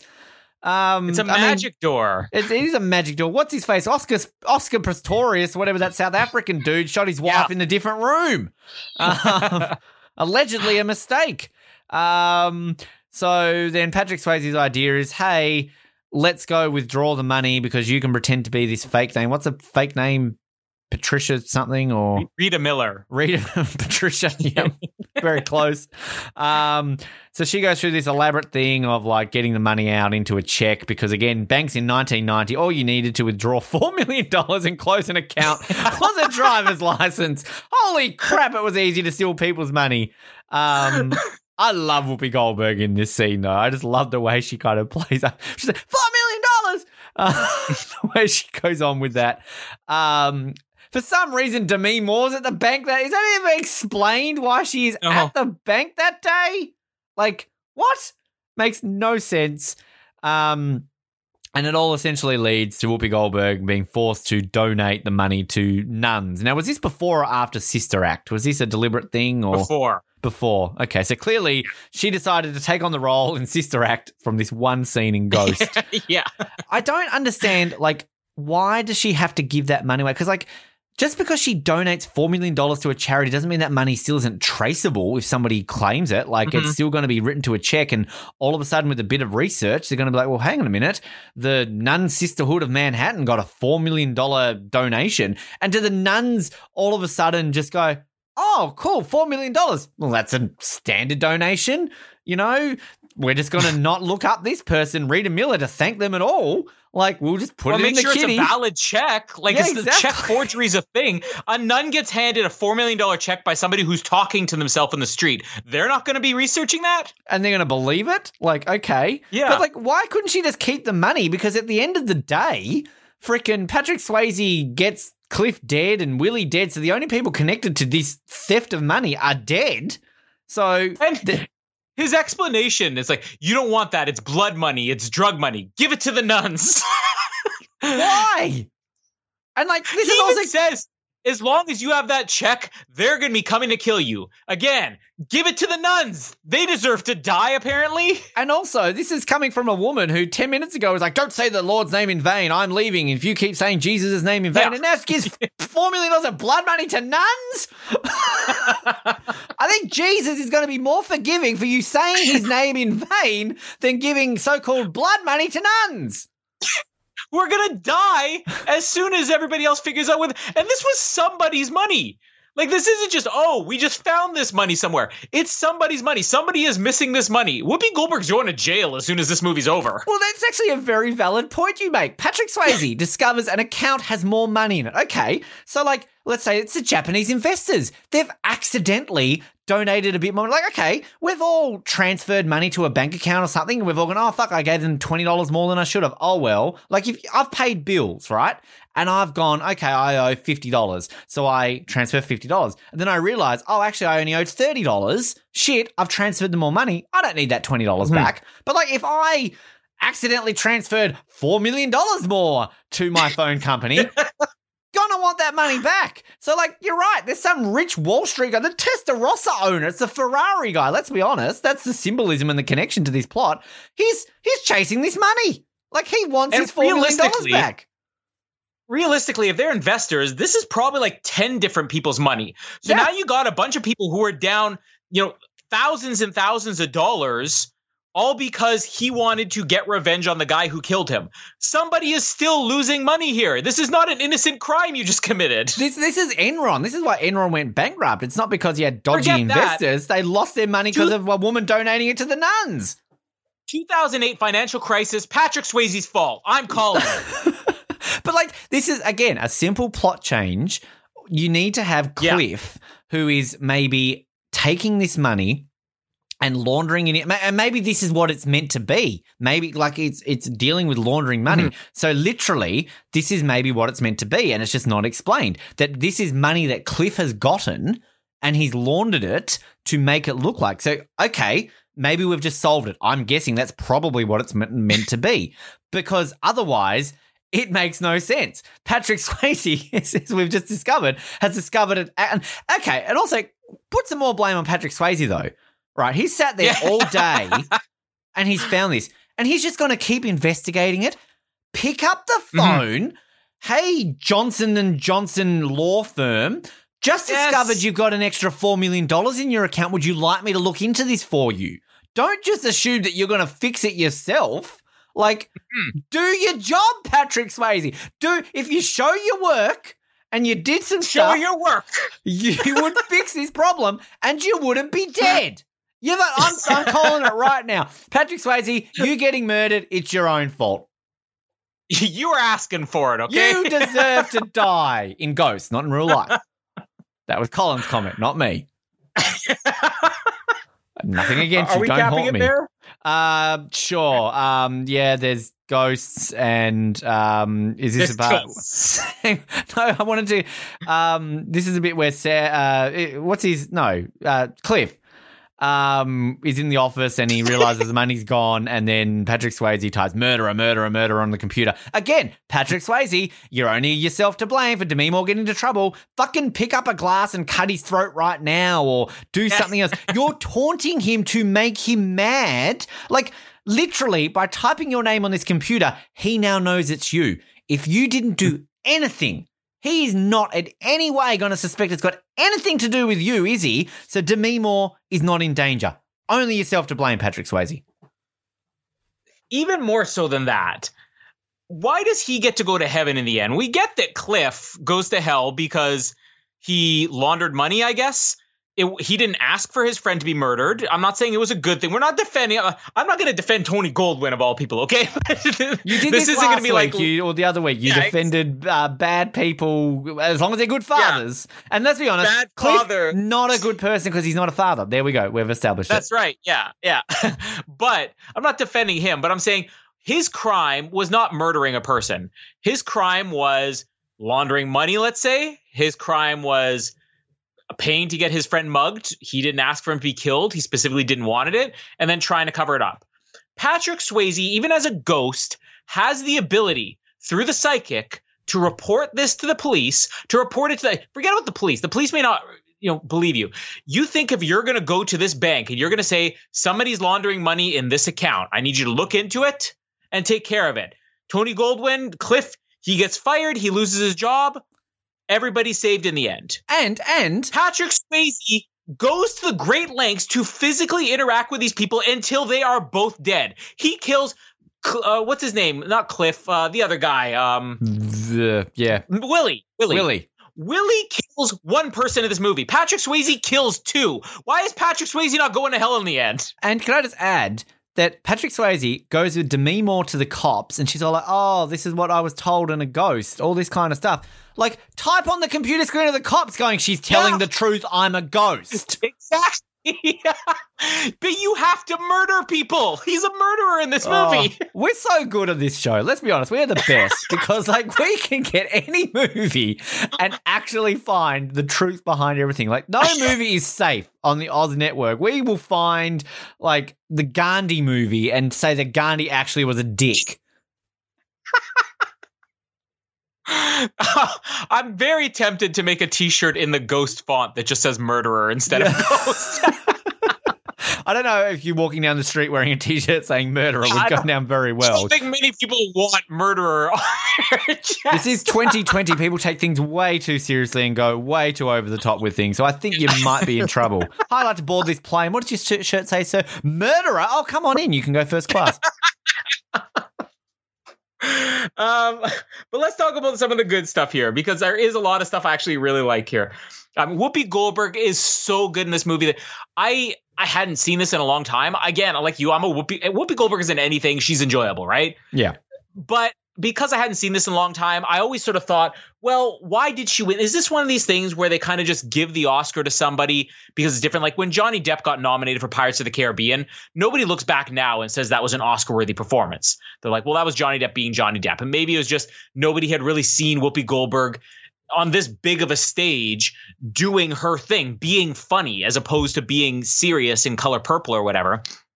Here she's really just being herself, and people are just so blown away by it. But she legitimately, I think, deserved the Oscar for this movie. Her dramatic scenes are solid. Her comedic scenes are absolutely brilliant.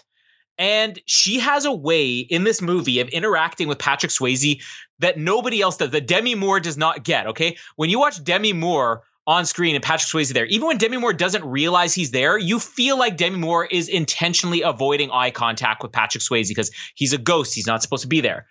Whoopi Goldberg is talking to him and constantly looks like somebody who doesn't know where he is, which is true. She knows there's a presence there, but because she can't see him, the way that her eyes wander around the screen it's like acting magic. Like she's incredible in the way she interacts with a guy who is there pretending he isn't there. And another reason why I think Demi Moore is so bad in this movie, because whenever she's in a scene with Ghost Patrick Swayze, she looks like somebody who's trying to avoid touching, looking at, or breathing on Patrick Swayze. And it's just so painfully obvious. Whoopi Goldberg, totally different story. The way that she does her psychic con game is so good too. Where she's like, what was the woman's name? Anna. No. Oh, Consuela. No. Josefina. She's literally just guessing, which is what psychics do. I mean, they just read people. It's exactly the cop explains it. It's the way the cop explains it later on. You know, you get one detail, but when she's, it's quite clever. It's not just funny, but it's actually quite clever. The little details of how she played this, where it's quite convincing when he says, "Oh, I see him right now. I see your husband. He's right in front of me." It's like, really? How does he look? "Oh, he's a handsome man." And the wife goes, "What? Handsome?" It's like, in God's eyes, we're all handsome. Mallory's exact reaction, her going to a psychic when I die. Yeah. When Ben's dead, she goes to a psychic. "Oh, what a handsome man." She goes, "That's not Ben." That must be Patrick Swayze. That's not Ben. On Glover or somebody. But like, she's actually very convincing these scenes. And then when she keeps hearing the voice, just how authentic she seems, where she's freaked out. She's like, "Who keeps saying that? What is that?" The way that her sisters react too, I'm assuming they're her sisters because they live together too. I like that she lives in her place of business, which is a house right here. And later on, it's an apartment, which is really funny. Like the set changes. Yeah. But her sisters, they're hearing her talk to her. And at one point she says, "What? You sound white." And they go, "White? We better call a doctor." She's hearing. It was when they actually said, "White, let's call a doctor. She's not well." And it was the same thing like when Whoopi meets Demi Moore later on. She's like, she picked up the pictures. "Oh, he's cute. He's white, but he's cute." Casual racism here. Pretty good. And of course, that I am the Henry VIII thing. Like Patrick Swayze's pretty funny too. Like I'm going to give it to him when he's in the scene. This is why I also say no real chemistry with Demi Moore, because he's having fun in his scenes with Whoopi Goldberg. And I'm not just saying because their scenes are fun and it's melodrama for the Demi Moore scenes. The serious scenes with Demi Moore, Patrick Swayze's like alive. He has life to him. He's energetic. He's everything Jamie wants in a man, you know? Alive, yes. He seems like somebody who really is into the moment and into the scene. And he's not like that in the scenes with Demi Moore. It's like two different performances. The I am the Henry VIII thing, he's the funny one in that scene. So, you know, like I said, he's got moments in this movie that's really good. When she's trying to convince her, and he's basically saying, "Tell her this." He's like, "Oh, why don't I tell her my own words, okay?" And it's like, "You're in danger, girl." He just said, "You're in danger. I'll say it in my own words." And all she does is add the word "girl" on the end. "You're in danger, girl." And then it's like, "There's a guy named Willie Lopez. There's a man trying to kill you. His name's Willie Lopez." And then she throws in there, "He's Puerto Rican." He didn't say he's Puerto Rican, so again, racially profiling. I don't get that. Like, I really don't understand that bit at all. He's just like, she hears the word Lopez and, "Oh, he's Puerto Rican." Puerto Rican, yeah. But when she loses on the end, she has that line, "Have a nice life, have a nice death, goodbye." Yeah, yeah. Like you buy that she's a con artist and really doesn't care at this point. And I like that she doesn't really have a big emotional journey where she becomes a better person. When she can suddenly start talking to real ghosts, she's like, pack them all in the room at the same time. Let's clean up. Start counting the cash, you know? Because when he comes back later, I don't know if you even got to that scene or not. But when he comes back later, you did get to that, right? Yeah. Okay. If you didn't, we're covering it now. Cool. And it's like all, Sam, is that you? It's like, look what you did to me. There's all these people here, but you're charging admission, so you don't mind that much. But what really doesn't make sense is he convinces her to help him again with the bank stuff and says, if you help me, I will make all these people go away. And they never follow up on that at all. So again, he's making empty promises, further adding to what a terrible person Patrick Swayze is in this movie. Yeah. Because she's still going to be haunted by all these ghosts. He's not convinced. He's gone. He's not convincing anybody to leave at all. Yeah, when he follows Cliff there, this is the scene where he's riding in the car. Still having trouble interacting with environments, apparently.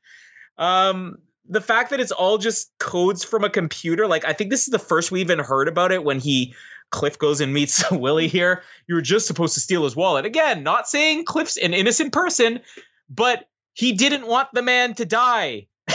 Patrick Swayze killed 2 men with his bare hands as a ghost. There's also, I don't know if you notice, a lot of Pepsi that pops up in this movie, like more Pepsi than in Twister. Like heavy product placement. Which, here. I mean, come on now. Pepsi, get off. Yeah, it should be like Fanta. Now Coke. there's a drink. What is Pepsi? Fresca. No one likes who drinks Pepsi? Stop making Pepsi a thing, world. Yeah, it's just in the movies. It's not real. It's like Sweden. Exactly. And also Pepsi, not funny, like sweets. Yes. The train jumping sequence is actually really cool. Like another moment where this movie just does this huge tonal shift. It was sappy melodrama, and then it was comedy, and now all of a sudden it's a suspense thriller and with supernatural elements. But the way that he's jumping from train to train, even like the logic you set up, there's apparently only 2 trains that run in New York, and he guessed it on the second try. The way that it looks in the music, like the music too, we should mention, this got nominated for original score. It actually has a pretty good score. I wouldn't say it's a great score, but the composer Maurice Jarre, who I already mentioned, did Lawrence of Arabia, Dr. Zhivago. This is like a classic film composer, and this is pretty much his last big movie he did. I mean, he was alive for a while after this, but he's sort of taken on much smaller, obscure projects. And this gets nominated for Academy Award for Best Original Score. I don't know what won that year, but I'll at least give it. It's a strong score, especially in this train sequence here. John Barry. Of course, our Bond man. So you deserve to lose, Maurice Jarre. Is this the only Oscar John Barry ever won? One probably. I think he was nominated for King Kong of all things. The 70s one, or? Yeah, the 70s King Kong. Oh, right. Okay. We can research. No, he actually won a few. He won for Born Free. I love that movie. The Lion in the Winter, Out of Africa, and then Dances with Wolves. And then he was nominated for Chaplin. So he won everything. Yeah. He won a lot. At the time he won for Dances with Wolves, it was a 6 nomination and he only lost once. Yeah. Was it the only one he won? Clearly, as Bond podcasters, we're big John Barry fans. But yeah, I love the train jumping thing, and this train guy, just like Whoopi Goldberg, so strong in this movie. There's moments where he's actually really scary. There's moments where he's funny. I don't know if we want to talk about him kicking the can. He kicked the can. Again, the logic, I like the way the scene plays. And this is one of those few scenes in the movie I said that when it came up, I'm like, I remember this. But then I start picking it apart. I'm like, this doesn't make any sense. You can interact with these environments, but you're already interacting with an environment. You are not falling through the platform that you're standing on. So why is this a trick you have to learn? But for effect in the movie, dramatic effect, I actually really like that he has this moment where it's like, I got to learn how to fight, because I want the tough guy in the movies. I want Point Break Patrick Swayze. But this train guy just completely nuts. Great. When all of a sudden it's like, who are you? What are you doing here? After he's had like a 20-minute conversation with them. And I don't know if you talked about it or not, but yeah, when he goes and finds Whoopi with all the ghosts in there and that guy jumps in the body. It's like, it's like, you know that you're tired. I think you did mention that. It tires you out. That is like the most painfully obvious setup ever, because the guy just, don't you, everybody knows that when you jump in a person, it tires you out. I don't think everybody knows that because nobody else has tried it. But the way that that when he does jump in Whoopi's body, that other guy, and he's like, "What did you do to your hair?" Whatever. She, you like it? And what did she say? It's autumn sunrise. I'll say it again. Such a weird movie because it's a really funny scene that could play in a comedy, and there are other movies that will have comic moments like this, but this movie will go from really dark scene, Cliff is the villain, sobbing on the floor, I can't believe you killed me, you're my best friend, to I need to learn how to fight, and it's a supernatural, action movie, thriller, and then this is like playing laugh after laugh after laugh in this scene. Like, it's not just one laugh, it's like 5 minutes of straight laughs, but still, I mean, I can't help but enjoy it when you got these great characters, like Train Guy and Whoopi. Train Guy and Whoopi, the sequel that never happened. Yeah, the buddy cop version. Do you have anything to add Ghost. on the banking section or the bank? Which banking section did we get to when Yeah. Whoopi went in? Yeah. Oh yeah, okay. So we're almost at the end of the movie. Good. Jamie, are you done yet? Getting closer. Okay. funny story? She often says that to you during coitus as well. But by the time she gets to the word "the," you are done. So. Yeah, exactly. Noah wishes he pregnant. could hear those words, but never had a date. So let's take a brief pause for a moment and fulfill what we promised a few weeks ago when we did 2012. We eventually did ask Noah if he would go on a date with Amanda Peet. Yes. Sent a picture. I have to say, probably one of the more attractive pictures you could find of Amanda Peet. She didn't look. No. It was not a bad picture. You Wasn't a basically good say, picture. Noah, interested? And he's like, no.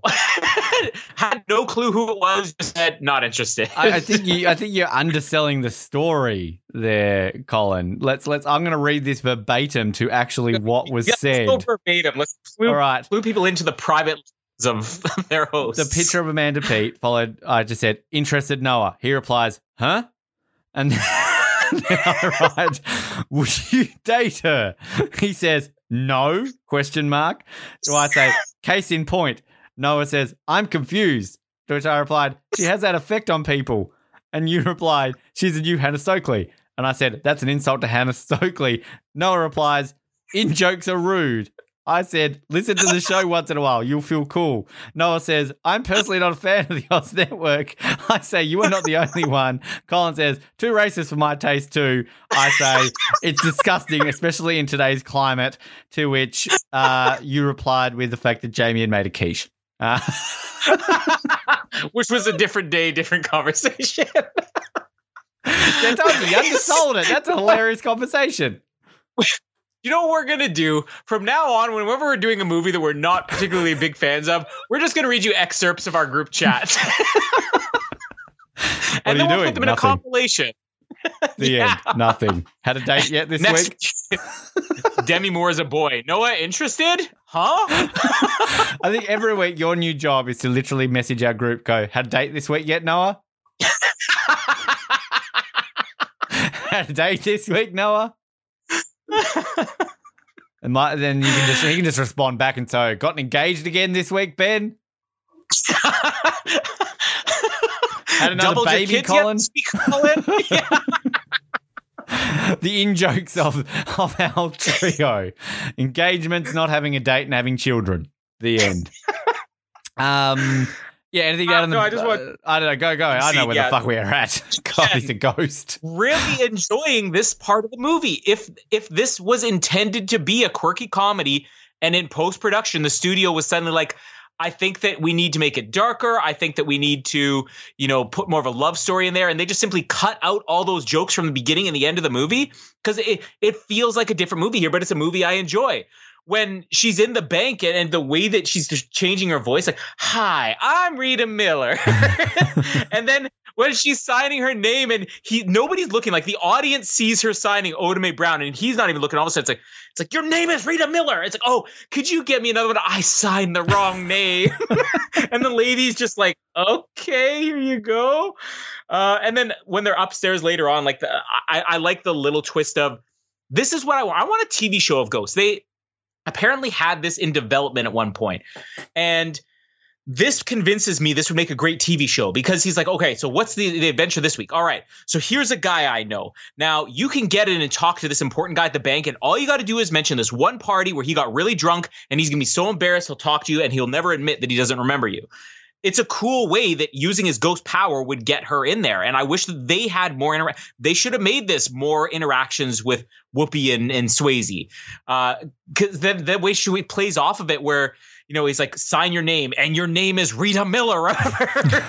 And then she's like, Rita Miller. That's my name. My name is Rita Miller. Sounds like The Simpsons. So good. Yeah. And then when the guy asks her, this is also the scene when they go into the bank and he's saying to her, it's like, okay, what you need to do is, she's like, why are you whispering? You're a ghost. I like the bank manager guy too. He's funny. The guy who got drunk at the party? Yeah. Lyle or whatever his name is. Yeah, Lyle Ferguson. Such a bank person's name. Oh, it's as bad as Phil. Or Cliff. What's his name? I forgot. We're forgetting. Hello to all our Phils listening. Can we just point out, I've just looked up this Bruce Jarchow is this guy's name. He apparently was in Outbreak. Who was he in Outbreak? He was Dr. Muskelly. Which one was Dr. Muskelly? Oh, one of those doctors, remember? Oh, really? That's it? One of those, I would have never guessed if it wasn't for you telling me that he was one of those doctors. I just love your response straight away. Which one was he? Oh, one of the doctors? One of those doctors, remember? Best answer ever. This scene here where she says, oh, it's just gas. I get a little gassy from time to time. Her over-explaining. And then when he says, okay, so there's $4 million that we are withdrawing from your account. And she's like completely floored. It's like, $4 million. It's like, how would you like us to make that out? She's like, 10s and 20s? And he's like, no, a cashier's check. I also love it when she's about to get the check and she's kind of like her hands are shaking and she's like, give me the money, give me the money. Yeah. Which they reverse that when she's giving it to the nuns where she won't let go of it. Yeah. The way that Demi Moore narrowly misses her here, like, again, I like Patrick Swayze using his powers. How am I going to cause a distraction? Let me tip this over. It would have been better if he did not cause a distraction, though. And maybe if he had just taken those extra few seconds to say, turn your back, she's walking towards you. Because he causes a disruption, which catches Whoopi Goldberg off guard, which makes her jump out of her chair, which catches Demi Moore's attention. So again, all Patrick Swayze's fault in this movie. Yep. And then the one line she has where she's giving it up to the nuns too, where she says, what does she need $4 million for? She can't even buy underwear. $4 million worth of underwear. Wow. So we are now at the end of the movie. Oh, actually, I just realized something. Demi Moore's haircut, I'm going, it reminds me of something. What does it remind me of? Jim Carrey in Dumb and Dumber. Gotta say that Lloyd Christmas's haircut in Dumb and Dumber was modelled off Demi Moore in Ghost. Yeah, and probably still sexier than Demi Moore in this movie. Absolutely. Again, Jim Carrey brings the humor, like much more sexier. Yeah, exactly. even Jim Carrey in Man in the Moon or whatever it's called. That's a funny movie. Not that one. What's the thinking of? The Majestic or whatever the hell those dramatic ones that it weren't very good. Number 43. So yeah, basically now the whole end of the movie is Cliff and Willie going after Demi Moore because Patrick Swayze essentially invited them to. Cliff dies. We see him getting transported to hell, which is, oh no, that's not going to come back and play any part into it. Cool. Whoopi Goldberg tries to save Demi Moore by going, oh, look, he's real. Believe me, he's going to push a penny up the door. And that, like, can't he just get a pad and paper and write, hi, Demi, it's Patrick Swayze. Yeah, exactly. Whoopi Goldberg's telling the truth. Ditto. All you need to do, my friend. if I see a penny floating in front of me, I'm not going to be like, oh my God, there's a ghost there. I'm going to be like, oh my God, Whoopi Goldberg can use the Force. And they're trying to make this penny such a thing in this movie because they even had the scene where the penny in the jar, she throws it down the stairs. They moved into this apartment 2 days before he was killed. Yeah. This penny means nothing to their relationship. Why does the penny get more screen time than they do together? Because it's symbolism, Colin. It's also, okay. They were 2 steps away from having Patrick Swayze jack off the penny. I'd pay to see that. Don't know why I just said that, but apparently I would. And I'm cheap. I don't like paying for things. So what? That's why I go to Pornhub. I don't buy porn. Stop talking to yourself, Ben. Talk about the movie. Who said that? Goldberg. I'm Whoopi Goldberg. Ben Waterworth, that's my name.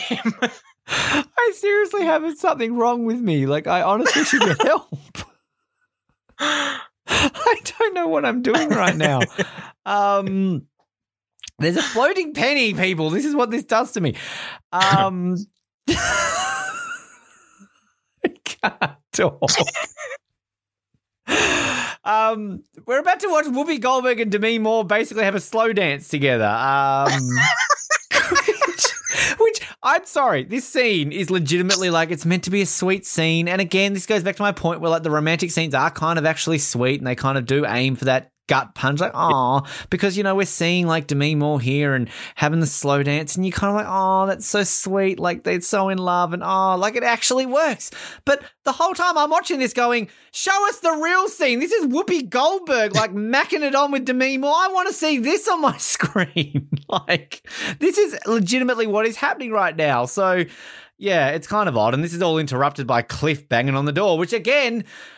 Had you not fucked this up, Patrick Swayze, I'm sure we would have missed a scene of, literally Whoopi Goldberg and Demi Moore having sex. That is, I'm assuming, what would have happened next. This all ends into the big end chase sequence where Patrick Swayze has lost his powers of being a ghost. That's his only powers because he went into Whoopi Goldberg. Could you not just permanently live in a person and just never leave them? Could you just, go into... I don't know, who was cool in 1990? Eddie Murphy. Could you not just jump into Eddie Murphy's... Kevin Costner. I'd rather Eddie Murphy, but you go for Kevin Costner, you racist. I'm in Eddie Murphy's body. Could I just not permanently be Eddie Murphy? Do I ever have to leave Eddie Murphy? Probably not. Well, it's a question because I thought the scene where the guy jumps in there and talks to his wife, I thought that Whoopi Goldberg somehow had forced him out. But again, they don't make it clear in the movie. And it seems to do nothing to her. She doesn't react. I would think if anybody's physically drained by this, it's not going to be a ghost. It's going to be the person you just possessed. And can you not just go and get a dead body and possess a dead body? Could he not find his own dead body and get inside his own dead body? Explain a throwaway line where you're it can only accommodate the living. Because then Patrick Swayze could be alive again. Just accommodate a dead body. You don't explain your ghost powers very well in this movie. So anyway, so there's a chase. Cliff gets sharded by glass because sure, that's the way you need to kill him off. And then he goes to hell too. And again, I'm kind of with you. I don't think he really deserved to go to hell. He didn't actually kill anyone in this movie, did Cliff? Patrick Swayze did. Exactly. And then this is all going to end with I'm going to heaven. And the end. Can I also just point out, Cliff a bit dumb. Why is he pointing a gun to Demi Moore going, I'll do it. I'll kill her. He's a ghost. You don't know where he is. Yeah. He literally does the one thing that he should do, knock the gun out of your hand. Just fucking shoot her. Just literally pick up the gun, bang. Fuck you for stealing my money. Going now. But you know why he didn't? Because at heart, he's not a murderer. Exactly. Not just dads are good guys, people. Yeah. Money launderers too. And the end, he has a bit. I like the little moment when he says to Whoopi Goldberg, what does he say? Something like, "Oh, I wish I could have hung out with you more," or something like that. Yeah. Yeah, wish we could have more time together or something. Yeah, coming soon, the Ghost TV series. Ghost. But yeah, the end, Ghost. Really, I still don't know how I feel about this movie. Only a few things to add here. The scene where Patrick Swayze is having fun tormenting, like I'm saying, Patrick Swayze actually is not that good of a person in this movie. You can understand why. I mean, he's dead. He's a little bit upset about that, but he does kill people as a result of it. Let's not forget that. But the way he's like typing on the keyboard and making chairs go just to freak Cliff out here, that's where I really like Patrick Swayze. And when he has that aggression, when he's picking a fight with him in the apartment, where he's actually like poking him and punching him and pushing him and stuff like that, there's an aggression in Patrick Swayze that worked really well. And I think that's what I really want to watch Point Break now after watching this. So if anything, this movie's got me. I want to see good Patrick Swayze because I think there is something there with him. Still nothing with Demi Moore, though. A complete lifeless corpse in this movie. Charlie's Angels Full Throttle. She's attractive in that. She's got long hair. I've never seen it. I mean, again, I remember liking A Few Good Men, Disclosure, was it Indecent Proposal? Forgot she was in the movies, apparently. She's the leading actress. G.I. Jane, saw it at once upon a time. That was, now her hair is even shorter than that. She's bald in that movie. But I'm pretty sure when G.I. Jane came out, like, she became the highest paid actress in Hollywood. But I'm almost 100% sure that Demi Moore and Julia Roberts both hit that $20 million club at the same time, like around the time of G.I. Jane, and maybe it was My Best Friend's Wedding or it was Notting Hill. But they became the first actresses to hit the $20 million club. Demi Moore, $20 million for a movie, okay? And who has held up better over the years? I'm going to give it to my girl Julia, because I love Julia Roberts. Yeah. And I'm not that big of a Julia Roberts fan, but I love her. 100 times better than Demi Moore. Demi Moore is just so boring. And bad hair. We've not done a Julia Roberts movie, have we? Why have we not? I don't know. Why do I love Julia Roberts so much? I feel like I've never talked about that in life. Well, I mean, we wanted to do the Oceans movies once upon a time. There just wasn't room to fit them in. I'd be up for that. Yeah. Notting Hill, great movie.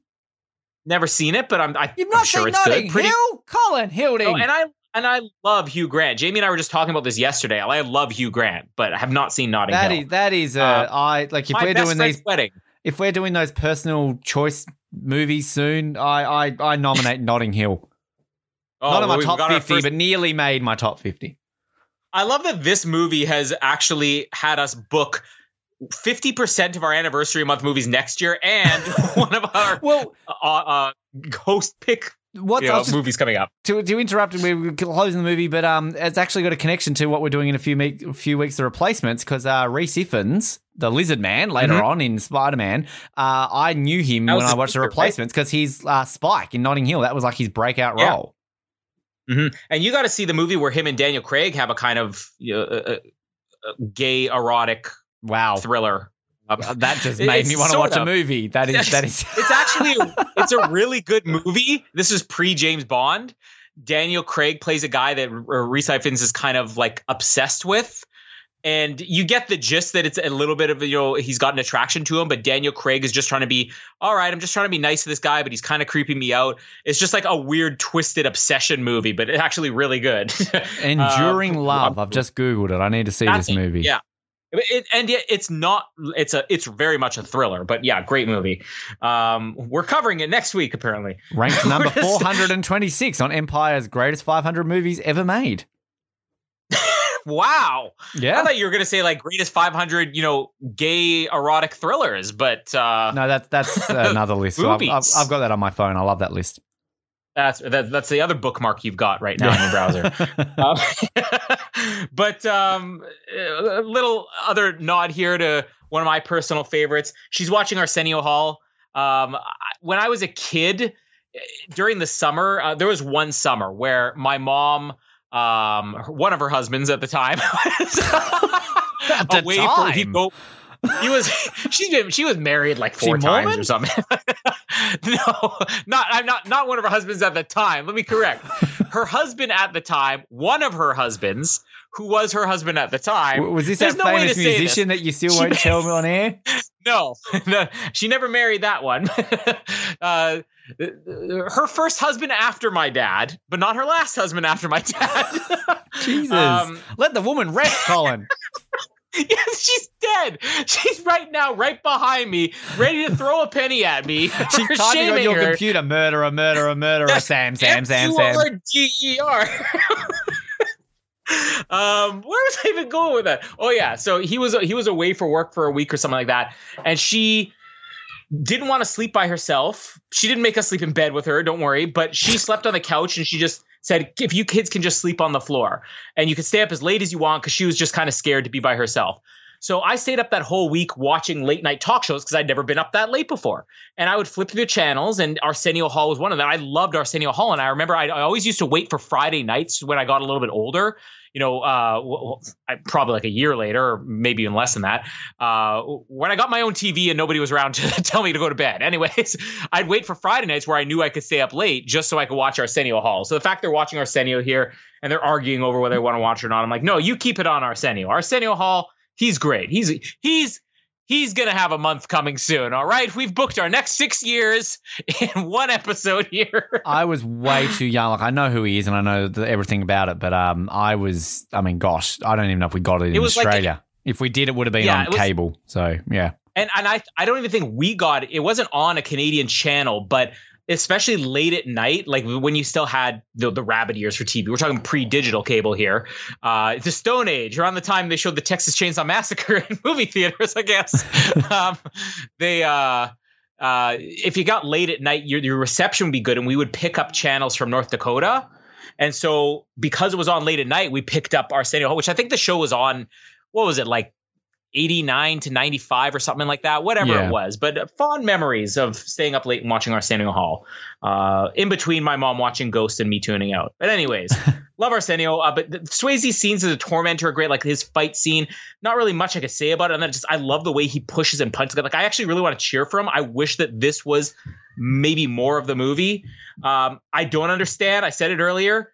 He can beat a guy up, but he can't touch his girlfriend's face. He can move a penny. He can beat a guy up. He can ride in a car. He can't touch her face. The whole idea behind it, I get the idea. Okay, it's sweet. He's going to possess a body just so he can touch her for one last time. We're seeing her reaction as if she's looking at him. Remember, she's still looking at Whoopi Goldberg. Yeah. She should be like, this is weird. Okay, I know you're in there. Say something, Sam. But this is not about her. So again, wrong performance by Demi Moore, that she's playing this like, oh, it's you, Sam. She's looking at Whoopi Goldberg. To her, this would be no different. They're not even saying words to each other. She could still be a con artist for all she knows. But I get why I also get why they cut to it being Patrick Swayze, because it would produce laughs to see them dancing. Now, this is the other scene that I thought was another pottery scene.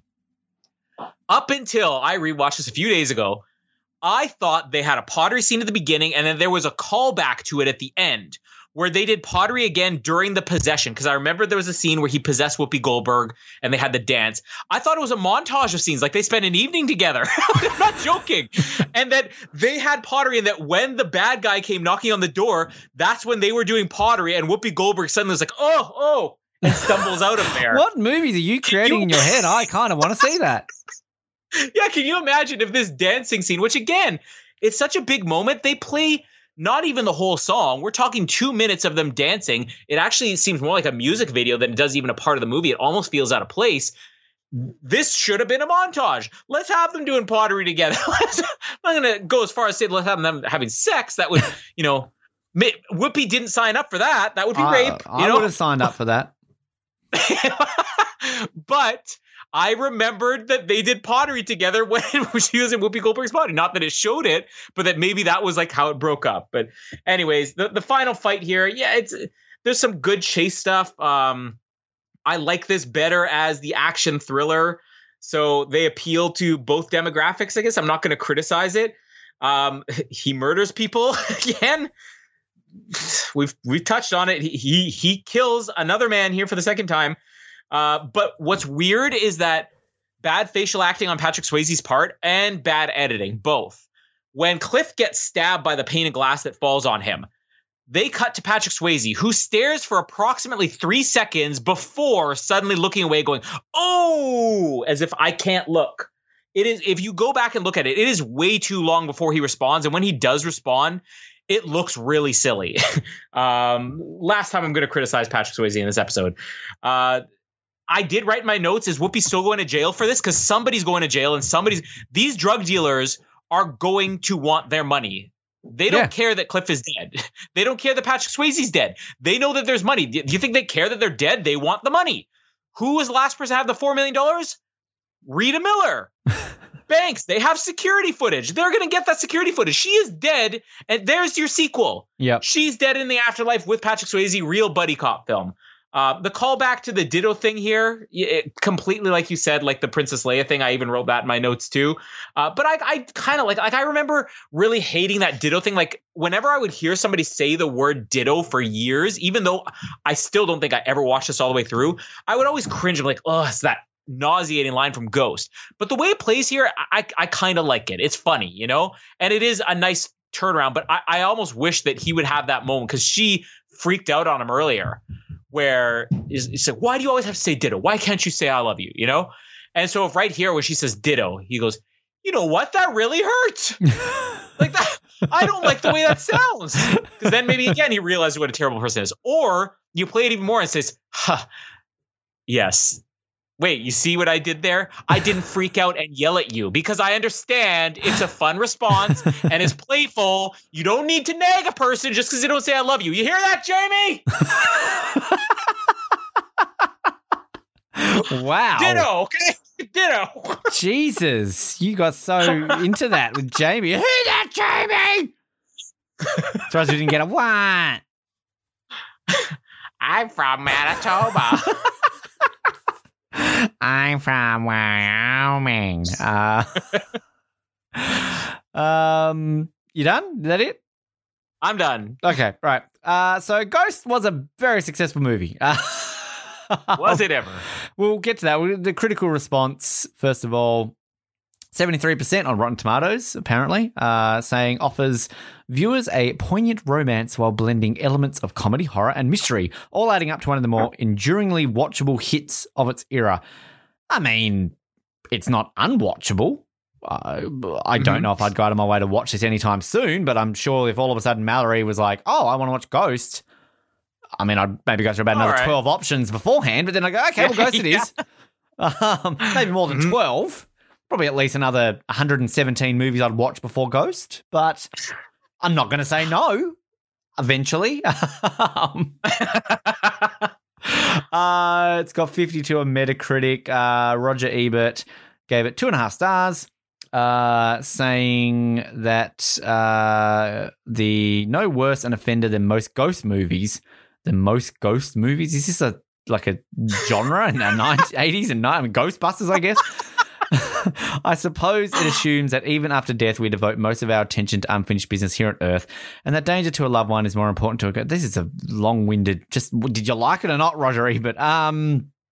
Variety said it was an odd creation, at times nearly smothering an arty somberness, at others veering into good, wacky fun. That's a good summary of it, I think. Where is this one here? This is a long one, but. Oh, no, this is Roger Ebert. He says a lot here, apparently. Danger. He was also critical of the film's obligatory action. Danger. The ridiculous visitation from the demons of hell, the slow study of the Molly character, and the single best scene in which Sam overtakes Oda Mae's body to caress Molly. In strict logic, this should involve us seeing Goldberg kissing more, but of course the movie compromises and shows us Swayze holding her. Too bad, because the logical version would actually have been more spiritual and moving. Kind of agree with that. Okay. I'm not even just saying that because I want to see them mack it on. I actually think, okay, yeah. No, I'm not going to agree because the audience needs to see him. It's supposed to be about these two characters connecting. So to see Whoopi Goldberg, that's all people are going to see. It's like when the other guy jumped in her earlier on. It was a comedy scene. So I know that there's people out there going to be like, oh, we should have seen that. No, we shouldn't have, because it would have gone completely against the two characters who are supposed to be connecting in that moment. And I'm talking about characters connecting in Ghosts. What happened? Yeah. Where am I? So nominated for 5 Oscars. You mentioned that before. Best Picture. So Lisa Weinstein, is that someone related to Harvey Weinstein, the producer there? Did she molest people too? Maybe. She didn't. She doesn't have a page on Wikipedia. Oh no, she does. It just is not linked to it. Huh? Oh, no, she doesn't. What? What happened? So the Academy Award nominated producer for Ghost does not have her own page on Wikipedia. Yet I did for 5 minutes at one point. So it was a whole radio show thing. We created pages for ourselves. And actually, in all fairness, I think my Wikipedia page lasted for about 9 months before it was removed. And then it was funny because we added our birthdays to like, you found your birthday and there were like historical events on that day and it would say famous birthdays. So we added like Ben Waterworth radio host. I think it stayed on there for a good 5 years until somebody finally removed it. They're like, who the fuck's Ben Waterworth? But yeah, March 18 on Wikipedia used to have Ben Waterworth, Australian radio host. I've got a fun fact here. There's a reason why there's no page. Academy Award nominated producer Lisa Weinstein has produced 2 movies, Ghost being the first, and then the television movie Fatal Exposure 1 year later. No other credits since then. Her only other credit in film period prior to Ghost was assistant to the producer on 1977's Grease Lightning. Oh. Not associated with Grease the movie. Okay. Yep. Sure. Good for you.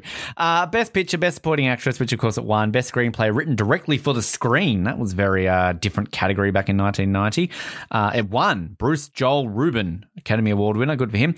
Best Film Editing. What was it up against? If Ghost is winning more than one Oscar, we gotta say what it would have beat. Hang on, I'll get there. Best Film Editing, Best Original Score, didn't lose that. Okay, so what are we looking up here? So, I found Lisa Weinstein lost to Dancer with Wolves. Whoopi Goldberg won. It beat Alice, Avalon, Green Card, and Metropolitan, all iconic movies that I have seen.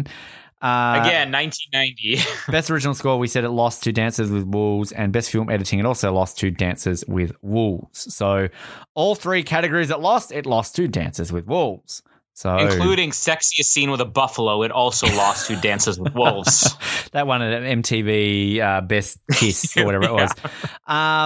Yeah, this was a huge box office hit. This was the biggest film of 1990. 505. Well, is it? Because I'm thinking that's worldwide or something. Because I always thought that Home Alone was like the highest grossing film. Well, according to Box Office Mojo, it is the biggest of the year. 205. But is that the in year or the out of year or whatever they call it? I mean, I guess that's in year, so only calendar grosses. Okay, no, I see what you're saying now. Because Home Alone came out like end of year. In year releases, you are correct. Home Alone in year release number 1, but I only ever seem to look at the other one. Anyway, so the calendar one, Ghost, was number 1. Pretty Woman, number 2.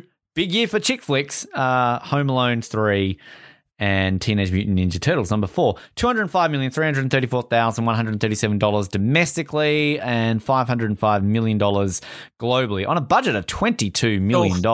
Great adjusted return. Gross. Yeah, let's put this in perspective. Adjusted gross, this would be $1 billion box office hit to this day. Which, like, that's how big this movie was. Would that make it? I mean, this isn't a romantic comedy, but I mean, it's like romance film, like biggest grossing romance film of all time, maybe.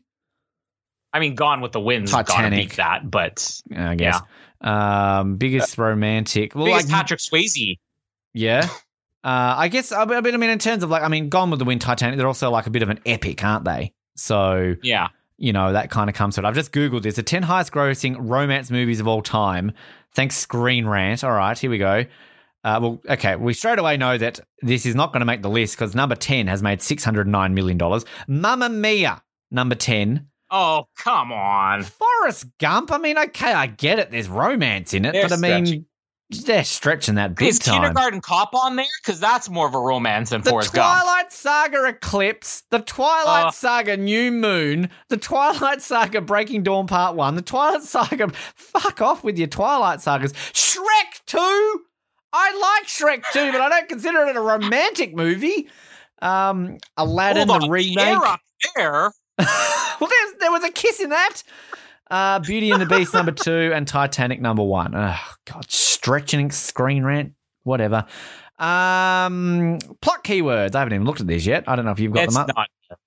Not good ones. Is there pottery? I already moved off of it. Let me see if I can get back there. Scratched I by just cat. clicked back and Is there pottery? Because I'm sure that there's lots of great pottery films. Well, Scratched by a Cat month would feature Ghost, Mr. Right, Bluebeard, and Dark Eyes. Okay. Surely there's got to be a pottery. Yeah, the number one is pottery. Okay. Scroll to the top then. Titanic. What? What? Pottery in Titanic? Like, because they find pottery at the bottom of the sea? Come on, does this also have Forrest Gump in there? Well, The Lost City of Z is number 2, Ghost is 3, and Mr. Brooks is number 4. How is Ghost number 3 on pottery films? The most famous thing in the entire movie, and it's number 3. My goodness. Yeah, no, there's some shit ones here. Mugged. Couple talking in bed month. Okay. Woman undressing month. I'm down. Let's see here. Children of Men, John Wick Chapter 2, Gemini Man, and Passengers. Okay. Yeah. All right. Reference to Jimmy Hoffa month. Okay. Why not? Point Break. There you go. Ghost. Patrick Swayze really into the referencing Jimmy Hoffa movies. Nothing But Trouble and Staten Island Summer. Okay. I love that the Hoffman biopic or The Irishman is not on the Jimmy Hoffa list. They don't reference him. They don't say his name at all in the entire movie. Yeah. What are we doing with this movie? I think I'm pretty sold because as we're going through this, typically we end up disliking it more by the end of talking it through. And I feel like I'm exactly where I was when I came in. I enjoyed enough about this movie that I would rent it, although it is a horribly unbalanced movie with a lot of stuff that doesn't work, especially stuff that doesn't work together. But the good stuff that's in there, particularly in the second half of the movie and everything with Whoopi Goldberg and Train Guy, I'm sold enough that I would rent this. I'm kind of like you, though. If it comes up and James like, you want to watch Ghost, I'm going to say, what else do we have first? Is there anything with Rene Russo that we could choose from first? Yeah. No, I think I don't dislike this movie so much that I'm like, I hate it, I need to buy it. Like, this isn't Dirty Dancing where I was like yelling for the whole episode. And as I said before, like there's enough in this movie that I probably would rewatch it one day. Again, a lot of movies before this, but there would be something there. So yeah, I'll rent it too. Why not? Let's be edgy and rent Ghost. We're progressive. We are. Look at us in 2020. 2 men renting Ghost.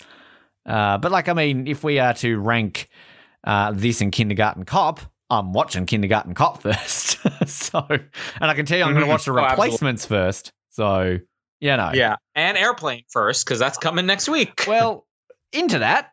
Segue, good work. I've never seen Airplane, so I can't say right now what I would do with it. I believe it's called Flying High in Australia. We maybe can talk a little bit more about that next week because, it's one of these weird movies that it's called something different in a different part of the world for whatever reason. But, look, I've seen the famous clips. Like I've seen the, surely we can't do this, blah, blah, blah, and don't call me Shirley or something like that. Don't call me Shirley, yeah. I've seen bits and bobs. I think my dad was watching this on TV once and I kind of saw a few minutes of it. So, yeah, I'm looking. I've always wanted to see it. I feel this is a movie that we're going to definitely be talking about that there's a lot of things in it that wouldn't hold up very well in 2020. But yeah, I like Leslie Nielsen. I loved Wrongfully Accused. I do remember liking the Naked Gun movies. It's been a while since I've seen them, but yeah, I'm looking forward to seeing this one because out of I guess I had technically seen Ghost and it had been a long time since I've seen Kindergarten Cop, so I guess this is the only movie this month that I actually have never seen before. So bring on Airplane. So this is another one of these movies that I probably have never sat down and watched all the way through. I hadn't. Because I remember this as well as being, this is a mom movie, she would watch it and you'd catch a few parts here and there and be like, oh, that's kind of funny.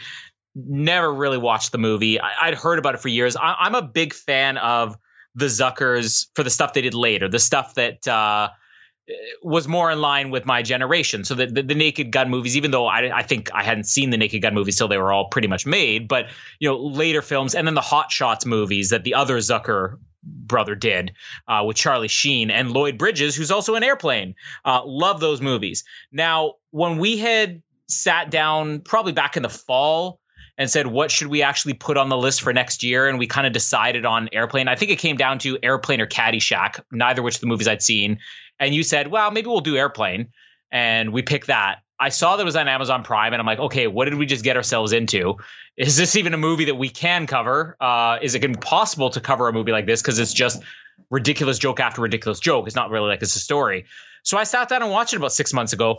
And without giving anything away about my opinion of the movie, I was surprised how good the story actually flowed in this movie. For a movie that is not known for anything other than just the comedy, it was ranked as one of the greatest comedies of all time.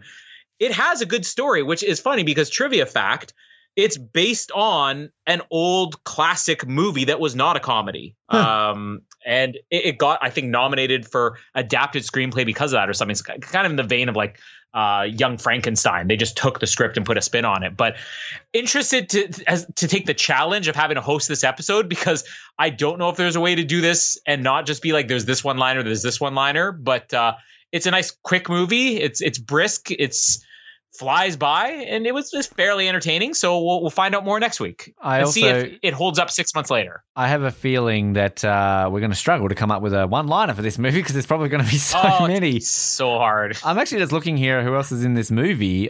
Jonathan Banks. It probably doesn't mean anything to you, but as a Breaking Bad and Better Call Saul fan, he's a very prominent character in those movies, actor, I should say. So I'll be interested to see a younger Jonathan Banks in this movie. And Kareem Abdul-Jabbar is in it? Okay. Oh, yeah. I guess there's a reason behind that. So Peter Graves, the original star of Mission Impossible. Oh, okay. I knew there. Other actors here I don't know. Oh, Otto as himself. Yes. Can't wait to see Otto. Oh, we've been waiting to do Otto month. Yes, can't wait. Otto apparently is the blow-up pilot I'm seeing here. So yeah. Okay. I get the joke. So that has been Ghost, a movie that has been rented by Ben and Colin. Airplane is next week. We thank you for you tuning in and appreciate you giving us money. I don't think you did, but I just am saying it as a hint. Total Drama Island, is any more of that happening in the next week or so, Colin? You just heard a new episode a few days ago. And I thoroughly enjoyed it, then? Even though I have not been on the last two episodes, so any delays, you can direct your anger to Rocky. He's taking all hate mail for delays in Total Drama Island. But him and Jared have churned out a few episodes, one of which you probably just heard, and we'll find out if you're hearing the other one in a few days. We actually, I will say too, first time I've announced this, and I haven't even told you about this, Colin. I have a couple of interviews lined up in the next week or so of sort of people that are more so connected with shows that we've kind of either finished covering or are taking an extended break from covering until Noah stops being James Bond. I've basically got an actress who was, well, we prominently talked her up in Third Watch, but has gone on to do a lot more other things. We've got an actress who we talked up a lot, who is having literally a 2-episode appearance on Nip Tuck and has gone on to do another lot of things, but very prominent sort of one-time character in 2 episodes on Nip Tuck. And another actor who was in Lost, who is a very prominent character in Lost. For Lost fans, at least. Non-Lost fans probably has no idea who he is. But yes, stay tuned for those. Hopefully they will be posted in the coming weeks because I don't know if they will happen or not. They look like they are, so fingers crossed. But thanks for tuning in. This has been Ghost. My name is Ben, and have a nice life. Have a nice death. Goodbye. And my name is Rita Miller. Rita Miller, that's my name. My name is Rita Miller. Thanks for downloading this episode of the Oz Network. Make sure you never miss an episode by subscribing to the podcast via Apple Podcasts, Spotify, Stitcher, Google Podcasts, or by copying our RSS feed into your preferred podcast provider. And while you're there, please drop us a rating and leave us some feedback. You can also be sure to stay up to date with all the latest episodes and happenings from the show, as well as finding out how you can get involved in upcoming episodes by following our social media pages on Facebook, Twitter, and Instagram, as well as getting everything you need under one roof at theoznetwork.net. Thanks again for listening, and we'll speak to you next time.